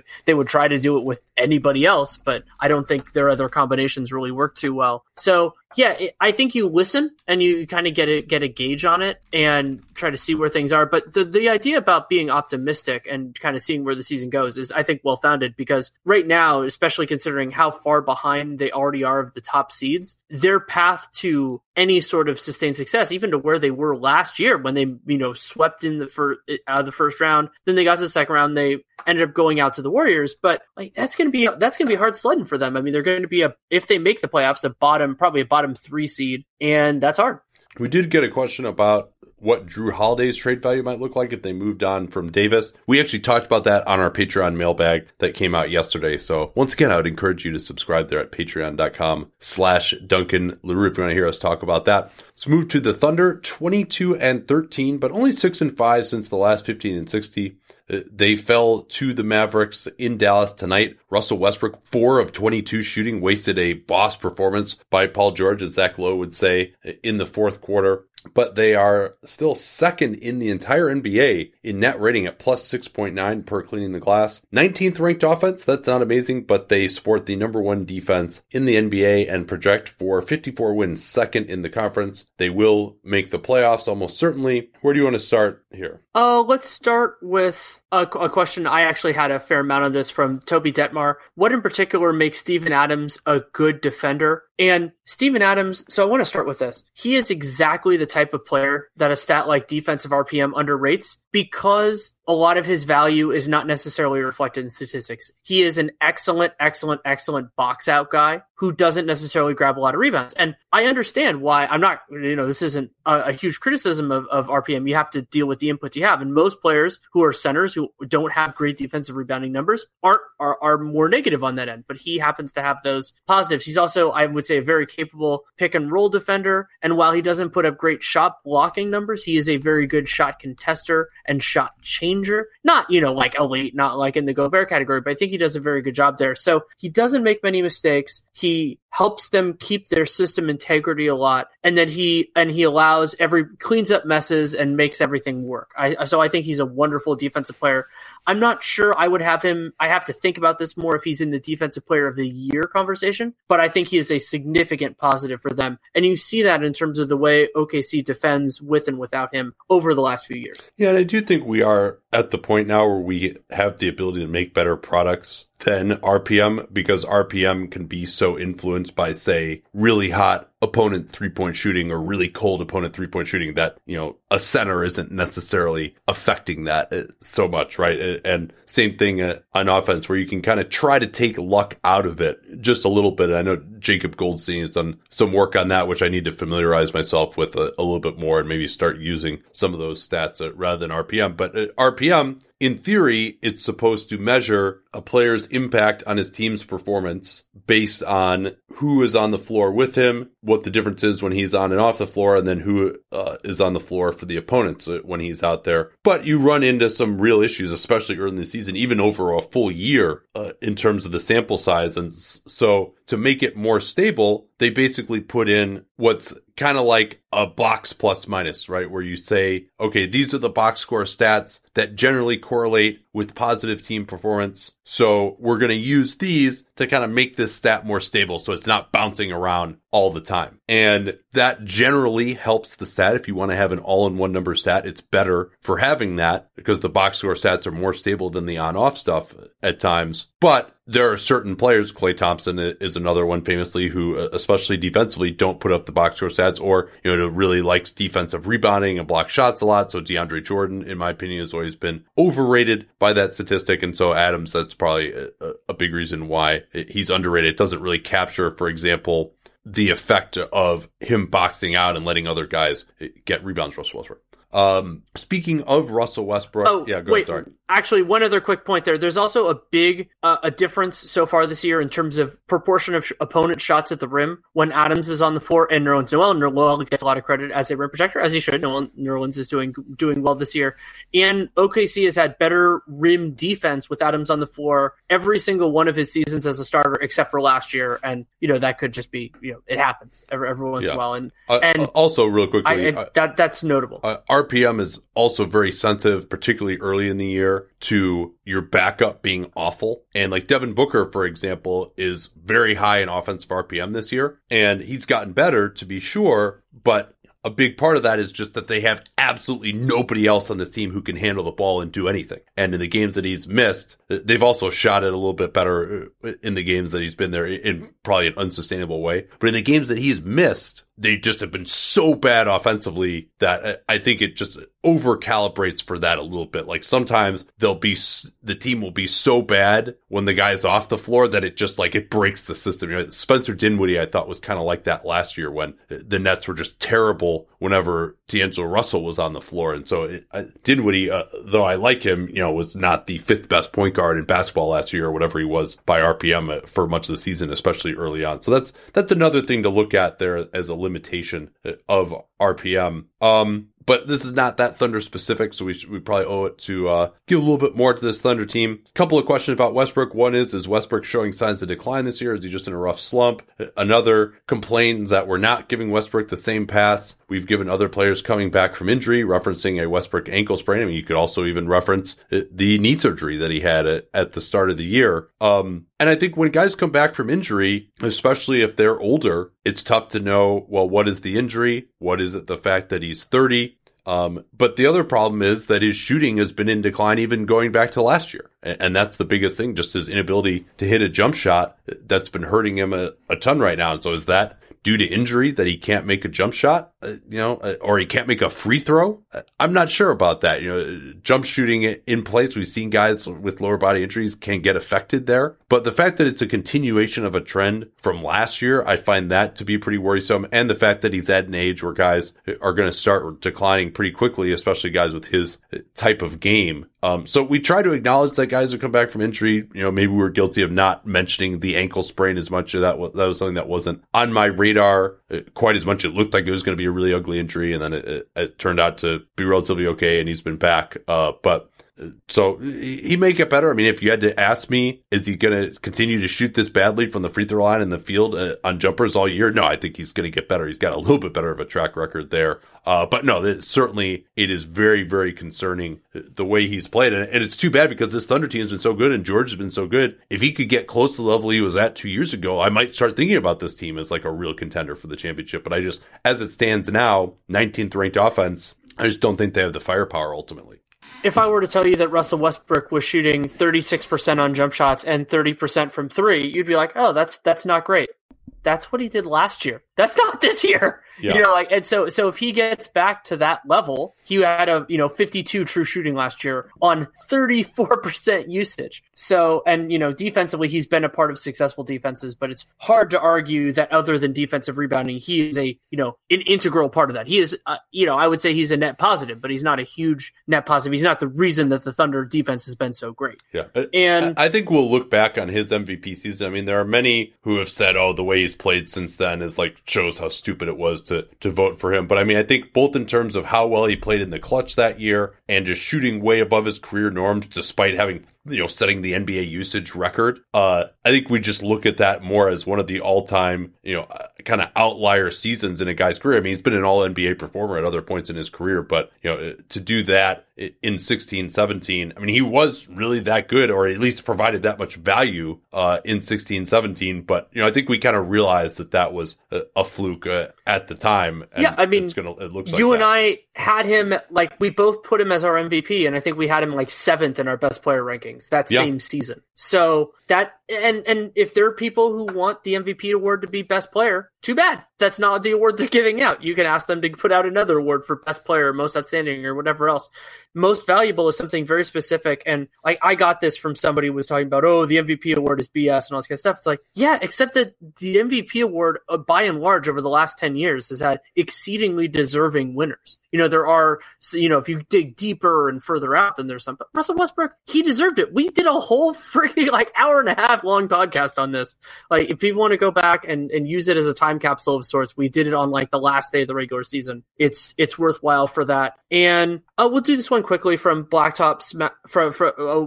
What plausible options do the Thunder have to improve their bench scoring or get a 3-and-D player? 3-and-D players are effectively impossible to get on the buyout market. It's exceedingly rare to get somebody who can actually play because the guys who are good enough get traded for, if they even get moved at all. Like Justin Holiday, I would be shocked if he hits the buyout market, or because somebody's going to get him. And OKC does not have a lot of salary flexibility, all that kind of stuff, and their draft picks are compounded due to various things.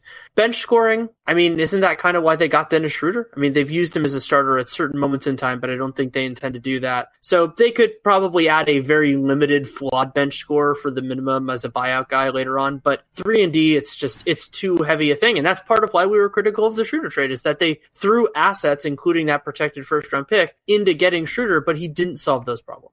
Real quickly, is Paul George in the serious MVP discussion for either of you?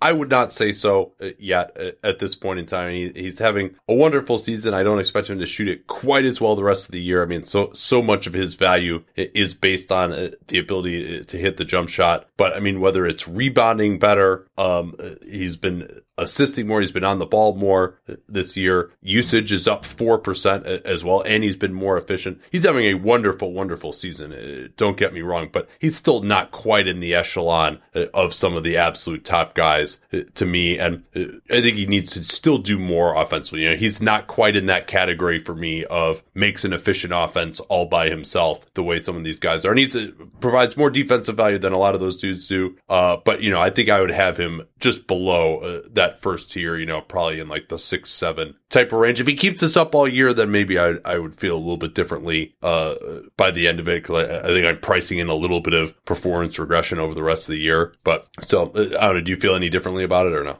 Not particularly. I think maybe he doesn't have to prove as much to me to get into that top tier, but to get to number one, there's still a lot of guys to jump over, because even though nobody's having that supremely dominant season, think about that Paul George has been towards the top end of his best so far, and other guys have room to grow. Harden's been completely ridiculous over the last little while. Curry missed a big portion of the season, and then you also have, of course, AD, Giannis, so many other candidates. So you can have him. I wouldn't object too hard to having him in the conversation, but having him at the front of the conversation would be a little bit wonky. And at that point, then it's a different conversation. Let's move on to the Phoenix Suns. They are 9-28. That might not sound inspiring, but they're 5-6 since the last time we did that. So that's a significant upgrade. They are now 26th in net rating, 28th in offense, 27th in defense. 538 projects them to win 22 games, which is last in the Eastern Conference, and would be the third worst record in the league behind behind ahead of however you want to say it, the Cavs and the Knicks. So they would be 2 wins worse than the Hawks for third and fourth respectively. All right, so a few things here. I actually went on the Sun Solar Panel podcast with Dave and Tim. I think that's coming out tomorrow. So we talked for basically an hour about why they feel I've underrated Booker and Ayton. So if you want to hear that, it should be an interesting listen. But I can address a few of these. I probably, even based on the 8 games or so since we did those rankings, I would rank him a little bit higher in the prospect rankings, but not significantly so. And there are some who are like, oh, you excluded him from the list. That's not true. He was in the same tier as Fox and Murray, basically neck and neck with some of those guys. And a few of the points that I made on the pod, and we talked about this at length, so I'm not going to get too deeply into it, was I'm valuing a top 10% outcome for guys maybe like Smith or Murray or De'Aaron Fox I think those guys have the ability with their physical tools and the type of games they have to be top 15 players. I don't think that Booker, just due to the fact that there are not guys who meet his physical profile, who have really fallen into that category over the last few years. The closest the guys mentioned on the show was Brandon Roy, although I disagreed a little bit there. I think they're relatively close, but I think Roy had more explosion off the dribble, and he had a 40-inch vertical too. I mean, that guy actually could get up. I think he was also physically stronger too. Yeah, although that's probably an underrated aspect of Booker's game, his ability to get to the spots and his size. But so, yeah, and so is Murray still better than Booker? I didn't say that Murray was better than Booker. I thought he would be. I would rather have him for the rest of his career. And that doesn't even say that I believe that Murray is likely to have the better career than Booker. It's that I believe that Murray has the higher upside, and I'm all about trying to find ways to win championships and win at the highest levels. So I value upside a lot more. And, as someone like Dennis Smith, perhaps we talked about why we have some upside for him earlier in the show. If he doesn't take a step forward over the next year and he kind of locks into what he is, which is probably likely, but I still think he has a chance of really hitting the ceiling. As that becomes less likely, then he drops off the list and somebody else comes on. Booker, to me, he's taking some steps forward, but he's kind of a known quantity in terms of what his ceiling may be. We talked a little bit already about his improvement by RPM. A lot of that's him getting better, becoming a better distributor. But a lot of that, too, is just the fact that they've absolutely sucked with him off the floor. And, he shouldn't get a benefit from the fact that they have no other good point guards on the roster. It's one of the flaws of RPM, especially early in the season. And something I want to mention there, they have a 111 offensive rating when Booker's on the floor. That is strong. That's 65th percentile so far.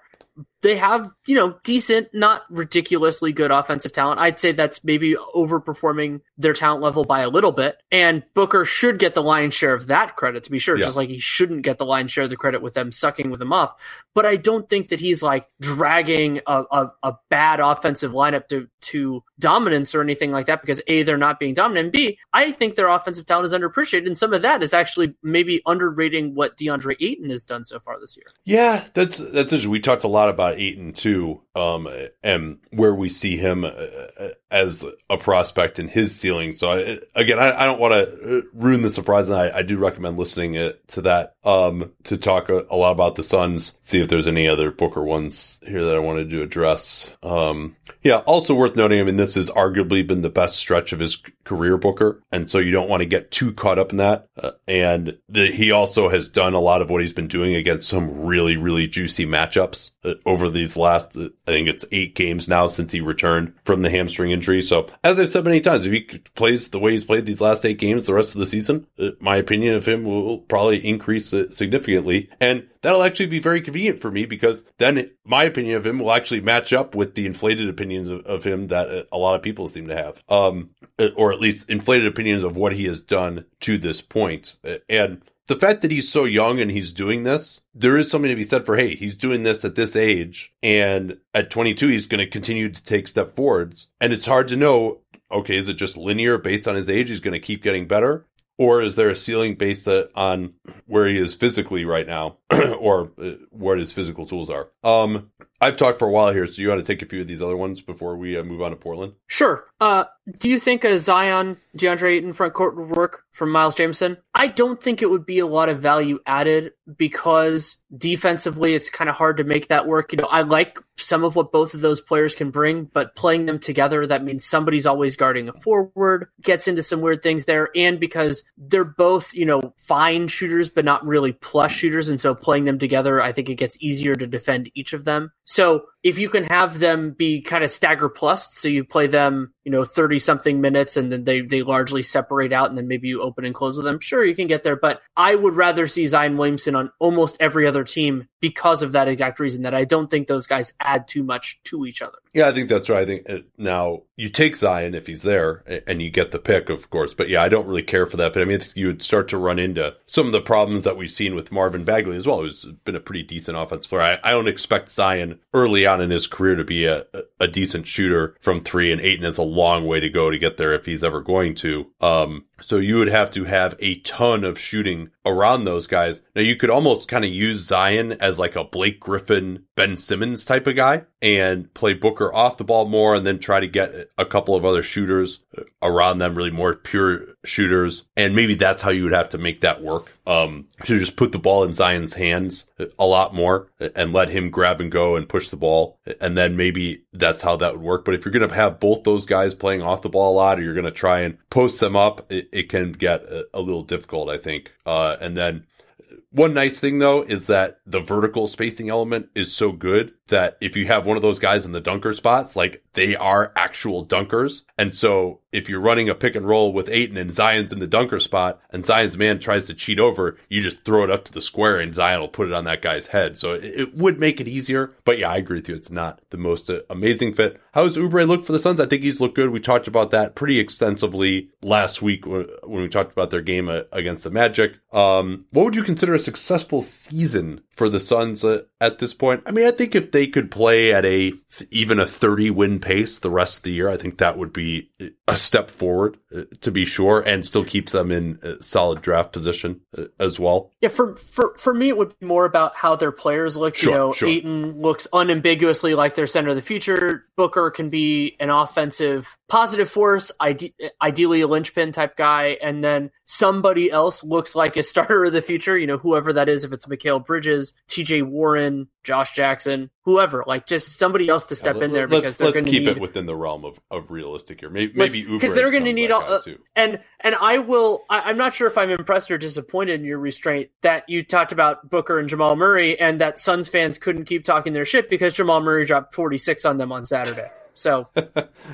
Like, yeah. Okay. Yeah. If I'm saying, hey, let's not overreact to like an 8-game hot streak by Booker, but it was just funny. Like all the Jamal Murray, Devin Booker stuff, and a lot of theirs relies on scoring. I mean, Devin Booker's also been he's been a much better creator to me. I've been impressed with what he's done, especially over the last 8 games. But overall this year, I think he's taken some real strides. And then Jamal Murray just drops that game on them right as it's not crescendoing, because it crescendos as soon as that podcast comes out. But yeah, I wanted to mention that. But I think we're ready to move on to the Portland Trail Blazers. Blazers are 20-16, 5-5 since the last time we did this. They are a plus 0.2 net rating, which puts them 17th in the league, 11th in offense, 19th in defense, which is pretty significantly off what they did last year. That's not something we're going to talk about necessarily right now, but I wanted to mention it. 44th in wins is the 538 projection, which would tie them for 6th, and 538 gives them a 60% chance of making the playoffs. I actually would like to talk about that because you did some research on this when you forgot that we were actually doing the mailbag.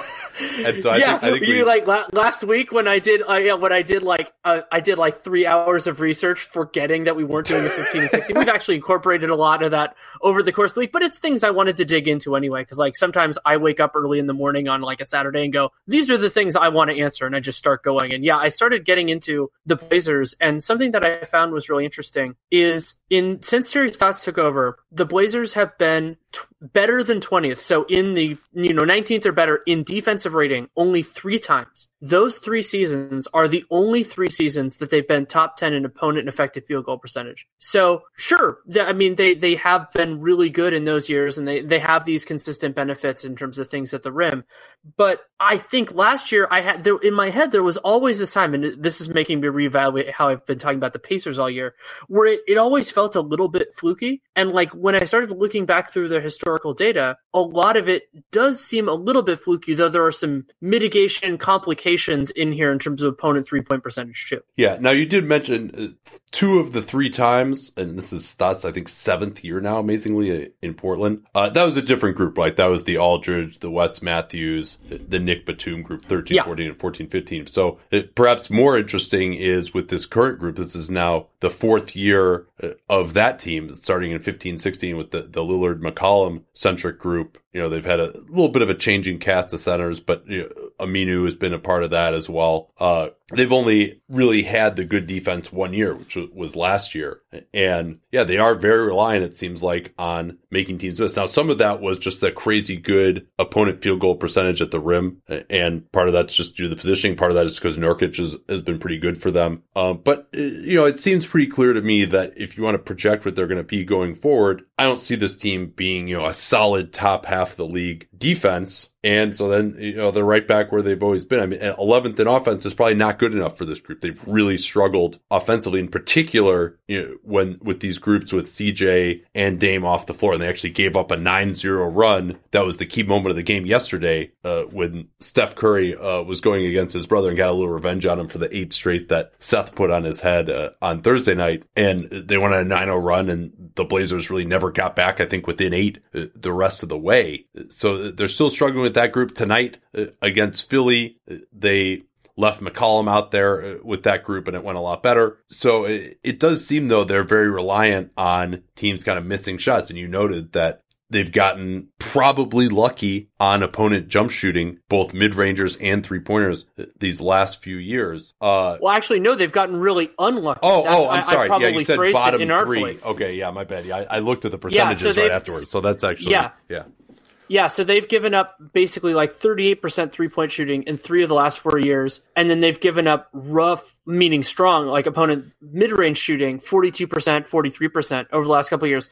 And so this idea, I would need to watch more film to get into it, but what I was thinking is maybe they're selling out too hard to prevent shots in specific areas, and so they're conceding superior looks in areas that are traditionally less efficient. And so teams might just be making more of those because the looks, like the shot quality is better than expected in those areas. They're kind of like the anti-Spurs offense, except on defense this year, right? Maybe. It's something I want to dig into more, but I found it really interesting. All right, let's get to the questions here. Do you guys think Damian Lillard is Steph Curry light? Asks Abelian Grape. I hope I pronounced that correctly. I mean, Lillard is a special off the dribble 3-point shooter, not at the level of Steph Curry, but he's fantastic. He has that shot, that like 28-footer in his arsenal. Both guys are they're good passers, but they're not insane passers. Lillard is, of course, a significantly better vertical athlete than Steph Curry is, and really does use that as a finisher, but they're good finishers now. They've both progressed a lot in different ways. So yeah, I think that Lillard, to me, off the top of my head, but I've thought about it before, I think he is the closest facsimile that we have right now in the league to Stephen Curry. He is the next best at what Steph Curry does. Yeah, I mean, it's very light, and that's not to say that he's not a really good player, but just the volume of 3-point shooting, and then, to be basically over 40% every year. Lillard has been kind of in the 38 to 34% range,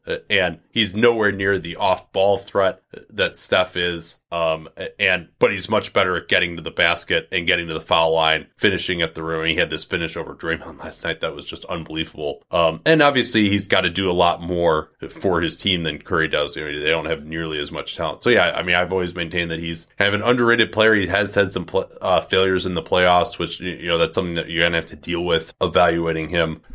Francis Mack asked, should the Blazers be more willing to spend a first-round pick to improve their roster with the playoff race so tight and a shallow draft next year? And I think, again, where you're going to end up probably is, maybe a Myers Leonard going out, someone who can play coming back in, hopefully a guy with some wing ability. By the way, they need to stop playing Nick Stauskas, whether it's Jake Layman or even, I think, Wade Baldwin. Stauskas just can't hit a 3 and he provides absolutely nothing else. So time to move on from him. They could use an upgrade at that spot as well. Maybe one more guy who can run a pick and roll. What if they could get Shaz Napier back from Brooklyn, who had over 30 points the other night? But, I think they should be willing to, I guess. We're kind of reaching an inflection point to some degree with Lillard. It's pushed back a year because he didn't get the player option on that designated player rookie extension that he signed at the same time that AD signed his. And he's also older as well. So we've talked before about if he does qualify for designated player veteran extension, do they want to give that to him or not? Do they need to convince him to stay? Is he that level of player where we got to convince him to stay? Maybe not. But I mean, something's kind of got to give here, you would think. And I don't know that trading CJ McCollum is really the way to go either. What his value is,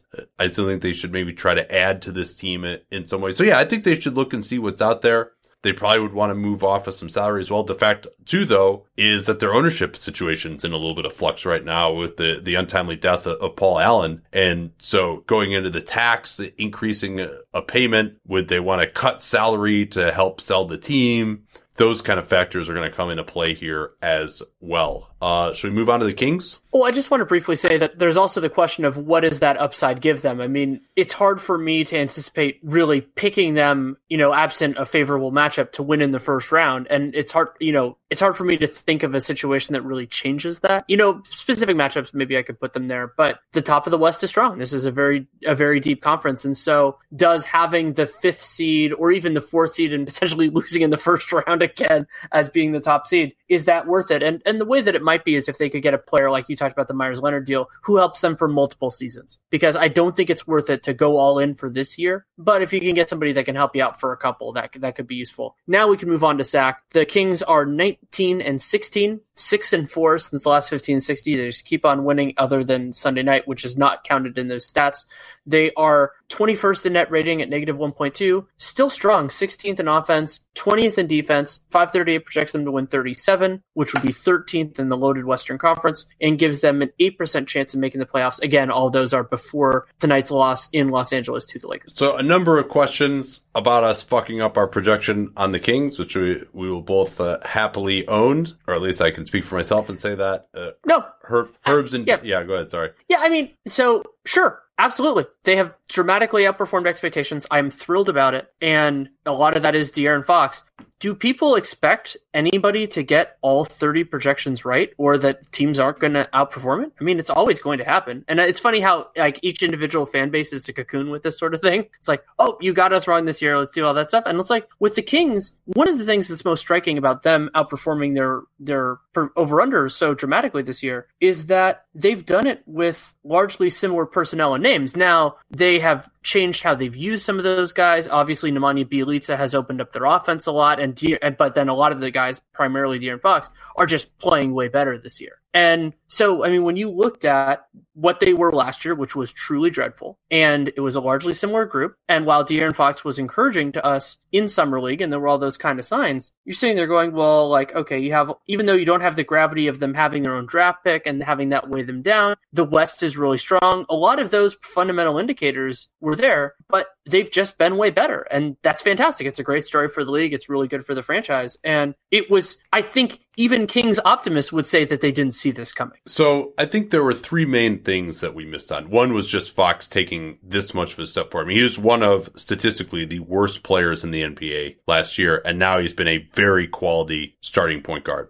Concomitant with that is the transition attack, which, has not been Dave Yeager's MO. And in their half-court offense, if you look at it, has been really, really bad this year. It's been about where you would have expected. But the crazy running that they've done has been able to prop up their offense. Fox has been a big part of that. The coaching has been a big part of that. Then you throw in the fact that we thought they were going to play 2 bigs together all the time. And that's how it looked in preseason as well, with Yeager even going with the 4 big lineup in the preseason. And, it seemed like, whether he won the battle with management to start Bjelica over Bagley, or maybe he'll eventually lose that battle, but he started off with much saner rotations than I was expecting them to do. So that one, I think I can get a little bit of a pass on because they weren't necessarily talking, I don't think, about Bjelica starting at the 4. Another thing, too, is Bogdan Bogdanovic has been really, really good. I think he's taken another big step forward this year as well, as has Buddy Hield. A lot of these guys have overperformed.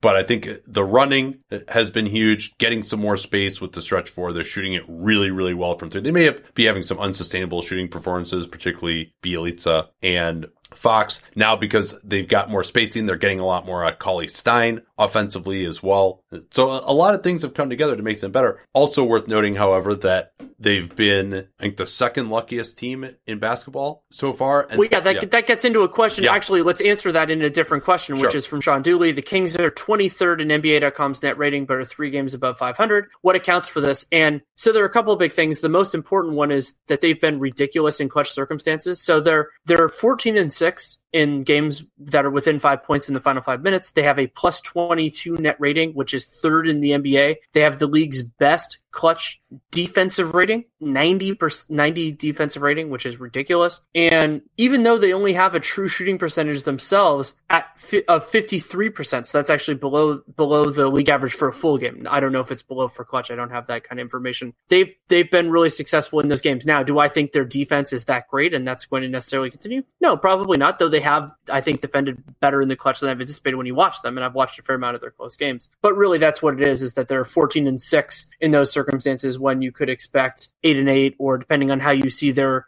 end game rotation compared to other teams, maybe even below 500, just because there are a lot of teams that have more star power, let's say.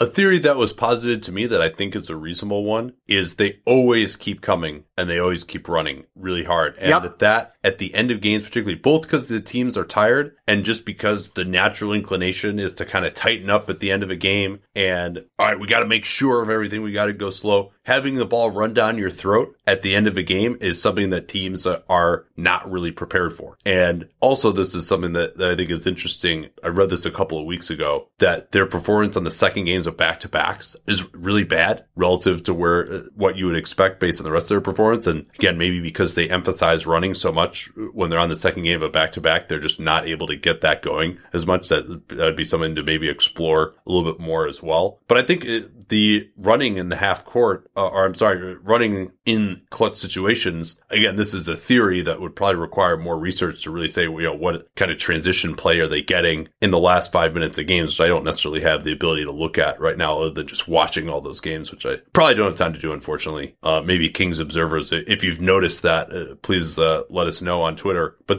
that would be, I think, a potential explanation for that. Another potential explanation for that is random variance. Another quick question we can do from Ryan Hutchings. What should the Kings do with their remaining cap space? I think the number off the top of my head is 11 to 12 million. I think you try to use that more. I mean, they could go after anything. They could go after the best asset you can get. And they have so much money for the summer of 2019. They have more than they really know what to do with. So I would try to extract an asset now if you can. Try to get, a year and a half of salary if possible. But if teams are being stingy, then just take on some immediate money. And remember, they have guys that they can throw in at various salary levels like Kosta Koufos or Zach Randolph. If they want to take on a bigger salary than that available cap space, they absolutely can do it. So best asset you can pull relative to what you're sacrificing. Vlade Divac had some comments to Sam Amick. He was asked about, are you going to kind of short circuit this rebuild and try to give up some future assets to make it into the playoffs this year? And Vlade said, no, we're not going to do that. Now, how much control Vlade actually has is another question, but those are encouraging statements at least. Quick one. What should the Kings do with Willie Cauley-Stein? I think they should squeeze him pretty hard. I wouldn't really want to go much more than $10 million a year. Even that might be a bit much, just given the depth at the center position. He's been a quality contributor, but then you've also got Marvin Bagley, who I think, to me at least, is their center of the future, or the guy they want to be their center of the future. And so just putting a lot of resources into Cauley-Stein doesn't make a ton of sense to me. I mean, I think he's a guy who's, going to be a mid-tier starting center, but it doesn't have the skill level or the rebounding or the defensive focus, even though he has the tools to be much better than that. So you don't want to pay like real good $15 million a year starter money for him going forward. But if you can get him on kind of more of a stopgap starter type of price, you do that, or you play the restricted free agent qualifying offer game if you have to. And if he gets some enormous offer from another team, I don't believe he will, you can let him walk. I mean, they are still, despite this step forward, are pretty far out of contention. Now, they drafted him.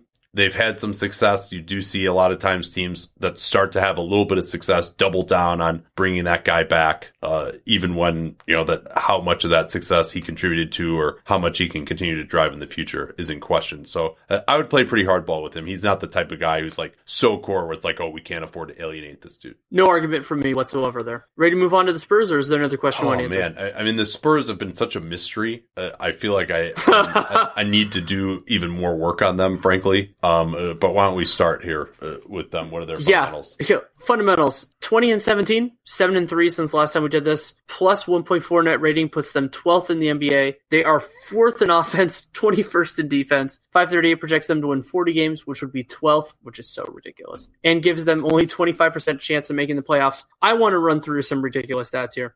Since December 1st, the San Antonio Spurs are 2nd in net rating at a plus 10.1. That is basically like a 64-win team. They're actually underperforming their point differential because they're only 10-5. They are 1st in offense with a 118 offensive rating, 12th in defense at about 108-ish. Sorry about that. And they are 1st in the league in effective field goal percentage in that time. And I'll let you talk and then I'll give the other ridiculous stat. Yeah, and the way they're doing it, I mean, we've talked about how their shot mix offensively is so anti-modern, but they hit really well from all areas. Check this shit out. They are number 1 since December 1st in every area shooting the ball that cleaning the glass tracks. 72% at the rim. That's number 1. Floater range, 47%. Long mid-range, twos outside the paint, 48%. 49% on corner threes, 41% on above the break threes, 42% overall on threes. And it really doesn't matter what your shot mix is. And it's very low. They're shooting still 30th in shots at the rim, 30th in percentage of shots from three, 50% of their shots as twos outside the restricted area. If you're number 1 from every zone, you're still going to be pretty darn good. Yeah, you may not be taking that many threes, but if you hit 42% of them and you hit 72% of your shots at the rim, you're going to be an awesome offense. Now, we can certainly quibble as to how sustainable that's going to be going forward, but it seems like their emphasis on getting what they consider to be a good shot, regardless of where it is on the floor, has been paying off over this last month. And as we would expect, San Antonio has also been ridiculously good at not turning the ball over. Just 12% of their possessions in the month of December, which is incredibly low and, of course, best in the league. And yeah, I mean, so they've taken the fewest proportion of their shots at the rim and second fewest from three. But if you're making everything, that's totally fine. And they've been ridiculous, and their defense has been better overall. Though I'm sure that's also helped by not having to defend as much in transition because the other team is getting the ball out of the basket every damn time. And something else that I think is notable for San Antonio during this same time period, second fewest opponent shots at the rim. So they've had some good shot defense as well, but teams aren't getting there. And San Antonio, as they often have been, they're capable at rebounding. Their turnover numbers in terms of forcing them are better than I expected without DeJounte Murray on the floor. I think that might regress a little bit too. So yeah, they're basically at the apex version of this, and it's remarkable. I mean, and this isn't just like them beating up on bad teams or something like that. Like they've put a charge into some teams, and we can appreciate it for what it is. And I mean, it's great that they're over 500 again, that they've kept it going for as long as they have, and who knows, maybe they can keep it going for longer. But the law of gravity, it's funny. I picked the Spurs over on the idea of pop magic and all that kind of stuff, and I had conceded defeat, and I still kind of am thinking I will lose on it, but who the hell knows at this point? I mean, it's amazing and it's ridiculous, and I've really enjoyed watching them over the last couple weeks just because I can imagine how infuriating it would be to play against this team. What's really been pushing their great play as well has been awesome minutes from the bench. Jakob Poeltl has an 18 net rating. Derek White, Patty Mills, Davis Bertans, Bellinelli, like those bench-heavy groups, all those guys have double-digit net ratings, and because it's the Spurs, they've played pretty significant minutes here as well. Interestingly enough, DeMar DeRozan and LaMarcus Aldridge have two of the lowest net rating on the team, which is not going to help their RPM stats very much, but obviously they've been very important. Really, it's been the defense with that bench unit that's been pretty good, and with DeRozan and Aldridge on the floor, the defense hasn't been good. 108 with them on the floor, but getting into the 102 range, and then with Poeltl on the floor, 98 defensive rating. Some of that's going to change a little bit. I don't expect that dichotomy to persist all year, but the Spurs for a long time have been a team that just with superior execution and depth has hurt other teams' second units. And it's good to see that that's something that has come back, especially because we apparently wrongly said, hey, this team just doesn't have enough good players early in the season when they're really struggling, and they've completely turned that around. Take a couple more questions here. I think we addressed Mark Tremaine's talking about whether these last 10 games is a turnaround or random variance. I think it's some of both, certainly. I mean, when you're shooting number one in the NBA from every area, especially like that shooting at the rim, 72%, and you're not going to shoot that well over a full season. You're not going to shoot 42% from three over a full season. And we've seen teams every once in a while shoot, 48% from mid-range, but that's basically been like these last couple of years, Warriors. And while DeRozan and Aldridge and Gay are solid mid-range players, they're not that good, I don't think. So yeah, I do think that's going to regress to some degree here.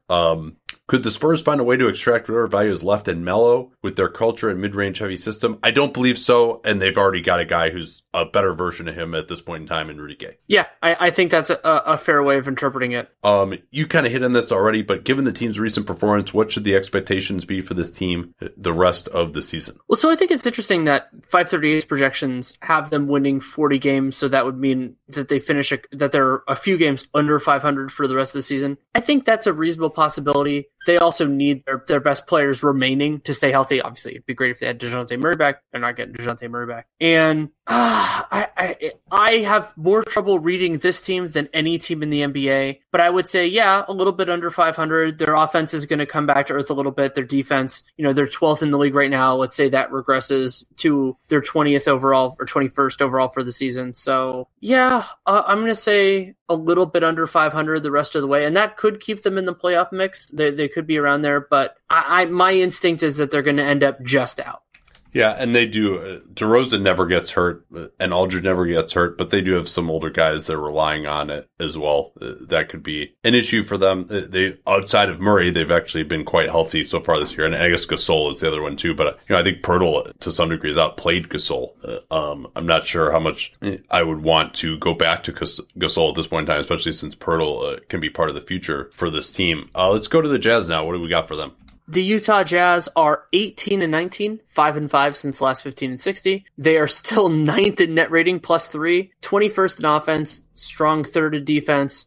538 projects them to win 48 wins, which would put them 5th in the Western Conference. That would be, pretty clear. Actually, they're separate by 3 games on each side, 3 behind the Rockets and then 3 ahead of the Blazers, which is somewhat interesting for the projections, and a 90% chance of making the playoffs. So question from Jaden Epperson, how heavily do you factor in the Jazz's schedule into the rough start? It's certainly a big factor. I mean, this is something David Locke has talked about and tweeted about a fair amount, and they've played a lot of good teams, and in some ways, more importantly, they haven't played the really awful teams that much, and those are teams that the Jazz should absolutely run with their defense. And then, their offense, I think, could be better than it has been so far. So, yeah, it is absolutely a factor for me. And the fact that they're 9th in net rating despite playing a pretty hard schedule, to me, bodes that it's a pretty significant argument in their favor. Maybe not that they're going to get all the way up to the 2 seed or something like that, but that they will make the playoffs.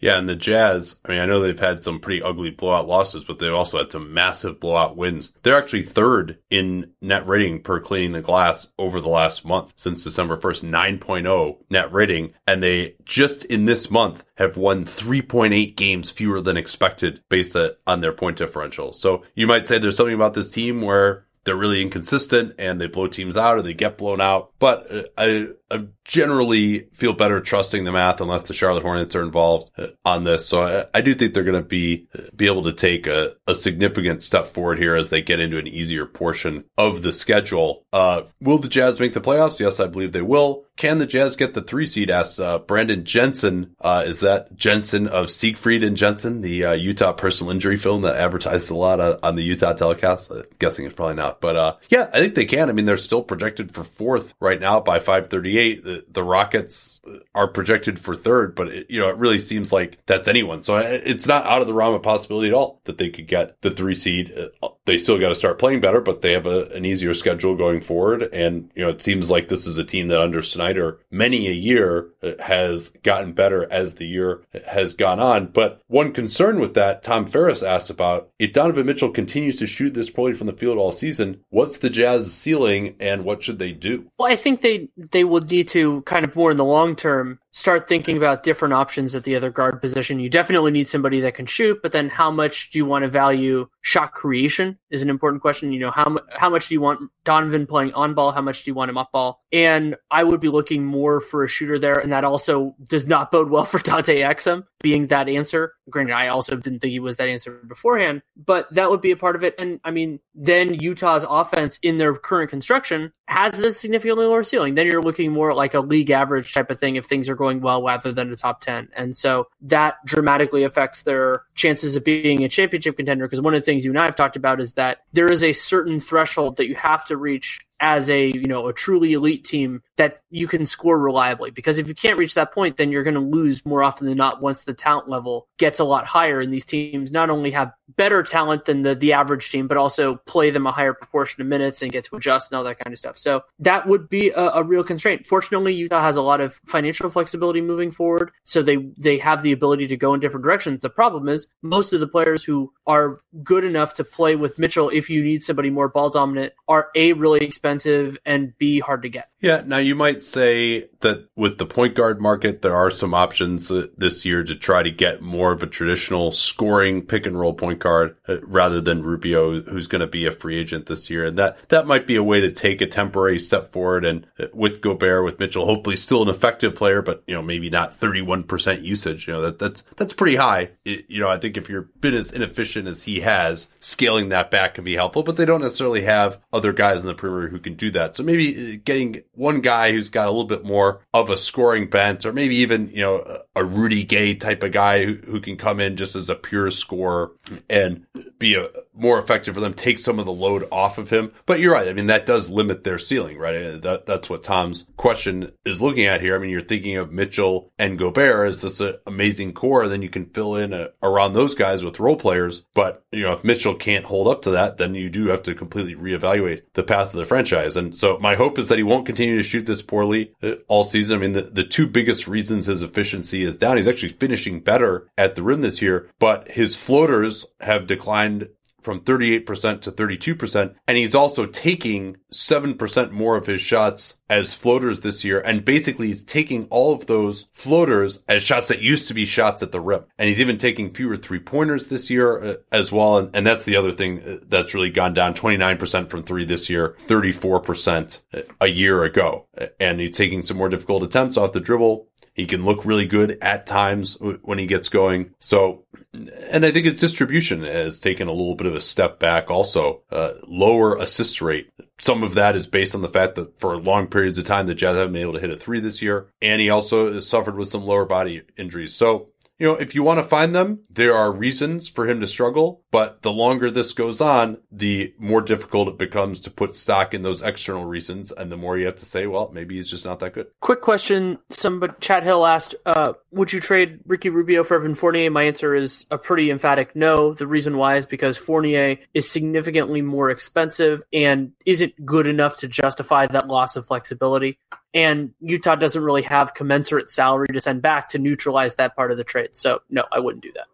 Can Mitchell learn better feel and passing instincts, or is that more of an intuitive attribute? I mean, I think we've seen it from him. He's thrown some unbelievable passes. And, still, I'm just not sure whether it's he's got the signature shoe now. He feels like he had this great playoffs. He's got to shoot more. That's something that was posited by an executive to me, is that he kind of feels pressure and he's been hijacking things a little bit more. And certainly when you've got 50% true shooting and 31% usage, yeah, you need to shoot a little bit less. So yeah, I think it's more of a mental thing, because we have seen him show the ability to throw some great passes. Now, as we've seen at times with D'Angelo Russell, although he's gotten much better as a passer statistically in Brooklyn, the ability to throw great passes doesn't mean that you see that pass all the time necessarily. But I do think he can get back to where he was last year and build on that. And also just his assists will look better if they hit a few more three-pointers, because that's in large part what he sets up. All right, I think we're done here. Anything you want to talk about before we go, other than our Patreon at patreon.com/JohnClintonLaRue, and the NBA cast, which will return on January 9th for Bucks at Rockets at 5 p.m. Eastern, Wednesday, January 9th. That'll be an awesome game. Really interested to see how the Bucks are going to guard James Harden, by the way. That'll be fascinating. Yeah, have a couple of things coming out. The Clippers piece that I mentioned will be out at The Athletic at some point this week. Also probably going to have the top 10 prospects write-up. I'm still kind of getting the stats all together on that on the road right now. And then Real Gym Radio with Ethan Sherwood-Strauss. We went in depth on the Warriors situation, present, future, everything else like that. And Strauss versus the House, everything else. And then wrote about Patrick McCaw, wrote about cap space teams late last week for The Athletic as well. All right, we will be back. January 2nd is our next broadcast. We're doing 3 this week as the holidays wrap up. Talk to you all then. At Bet365, we don't do ordinary. We believe that every sport should be epic. Every basket, every game, every point, every play. From the moments that are legendary to the ones that fly under the radar. Whether it's a three-pointer at the buzzer to tie the game or a player that goes 2 for 2 at the foul line. Whatever the sport, whatever the moment. It's never ordinary at Bet365. 21 plus only. Must be present in Virginia. If you or someone you know has a gambling problem and wants help, call 1-800-GAMBLER. Terms and conditions apply.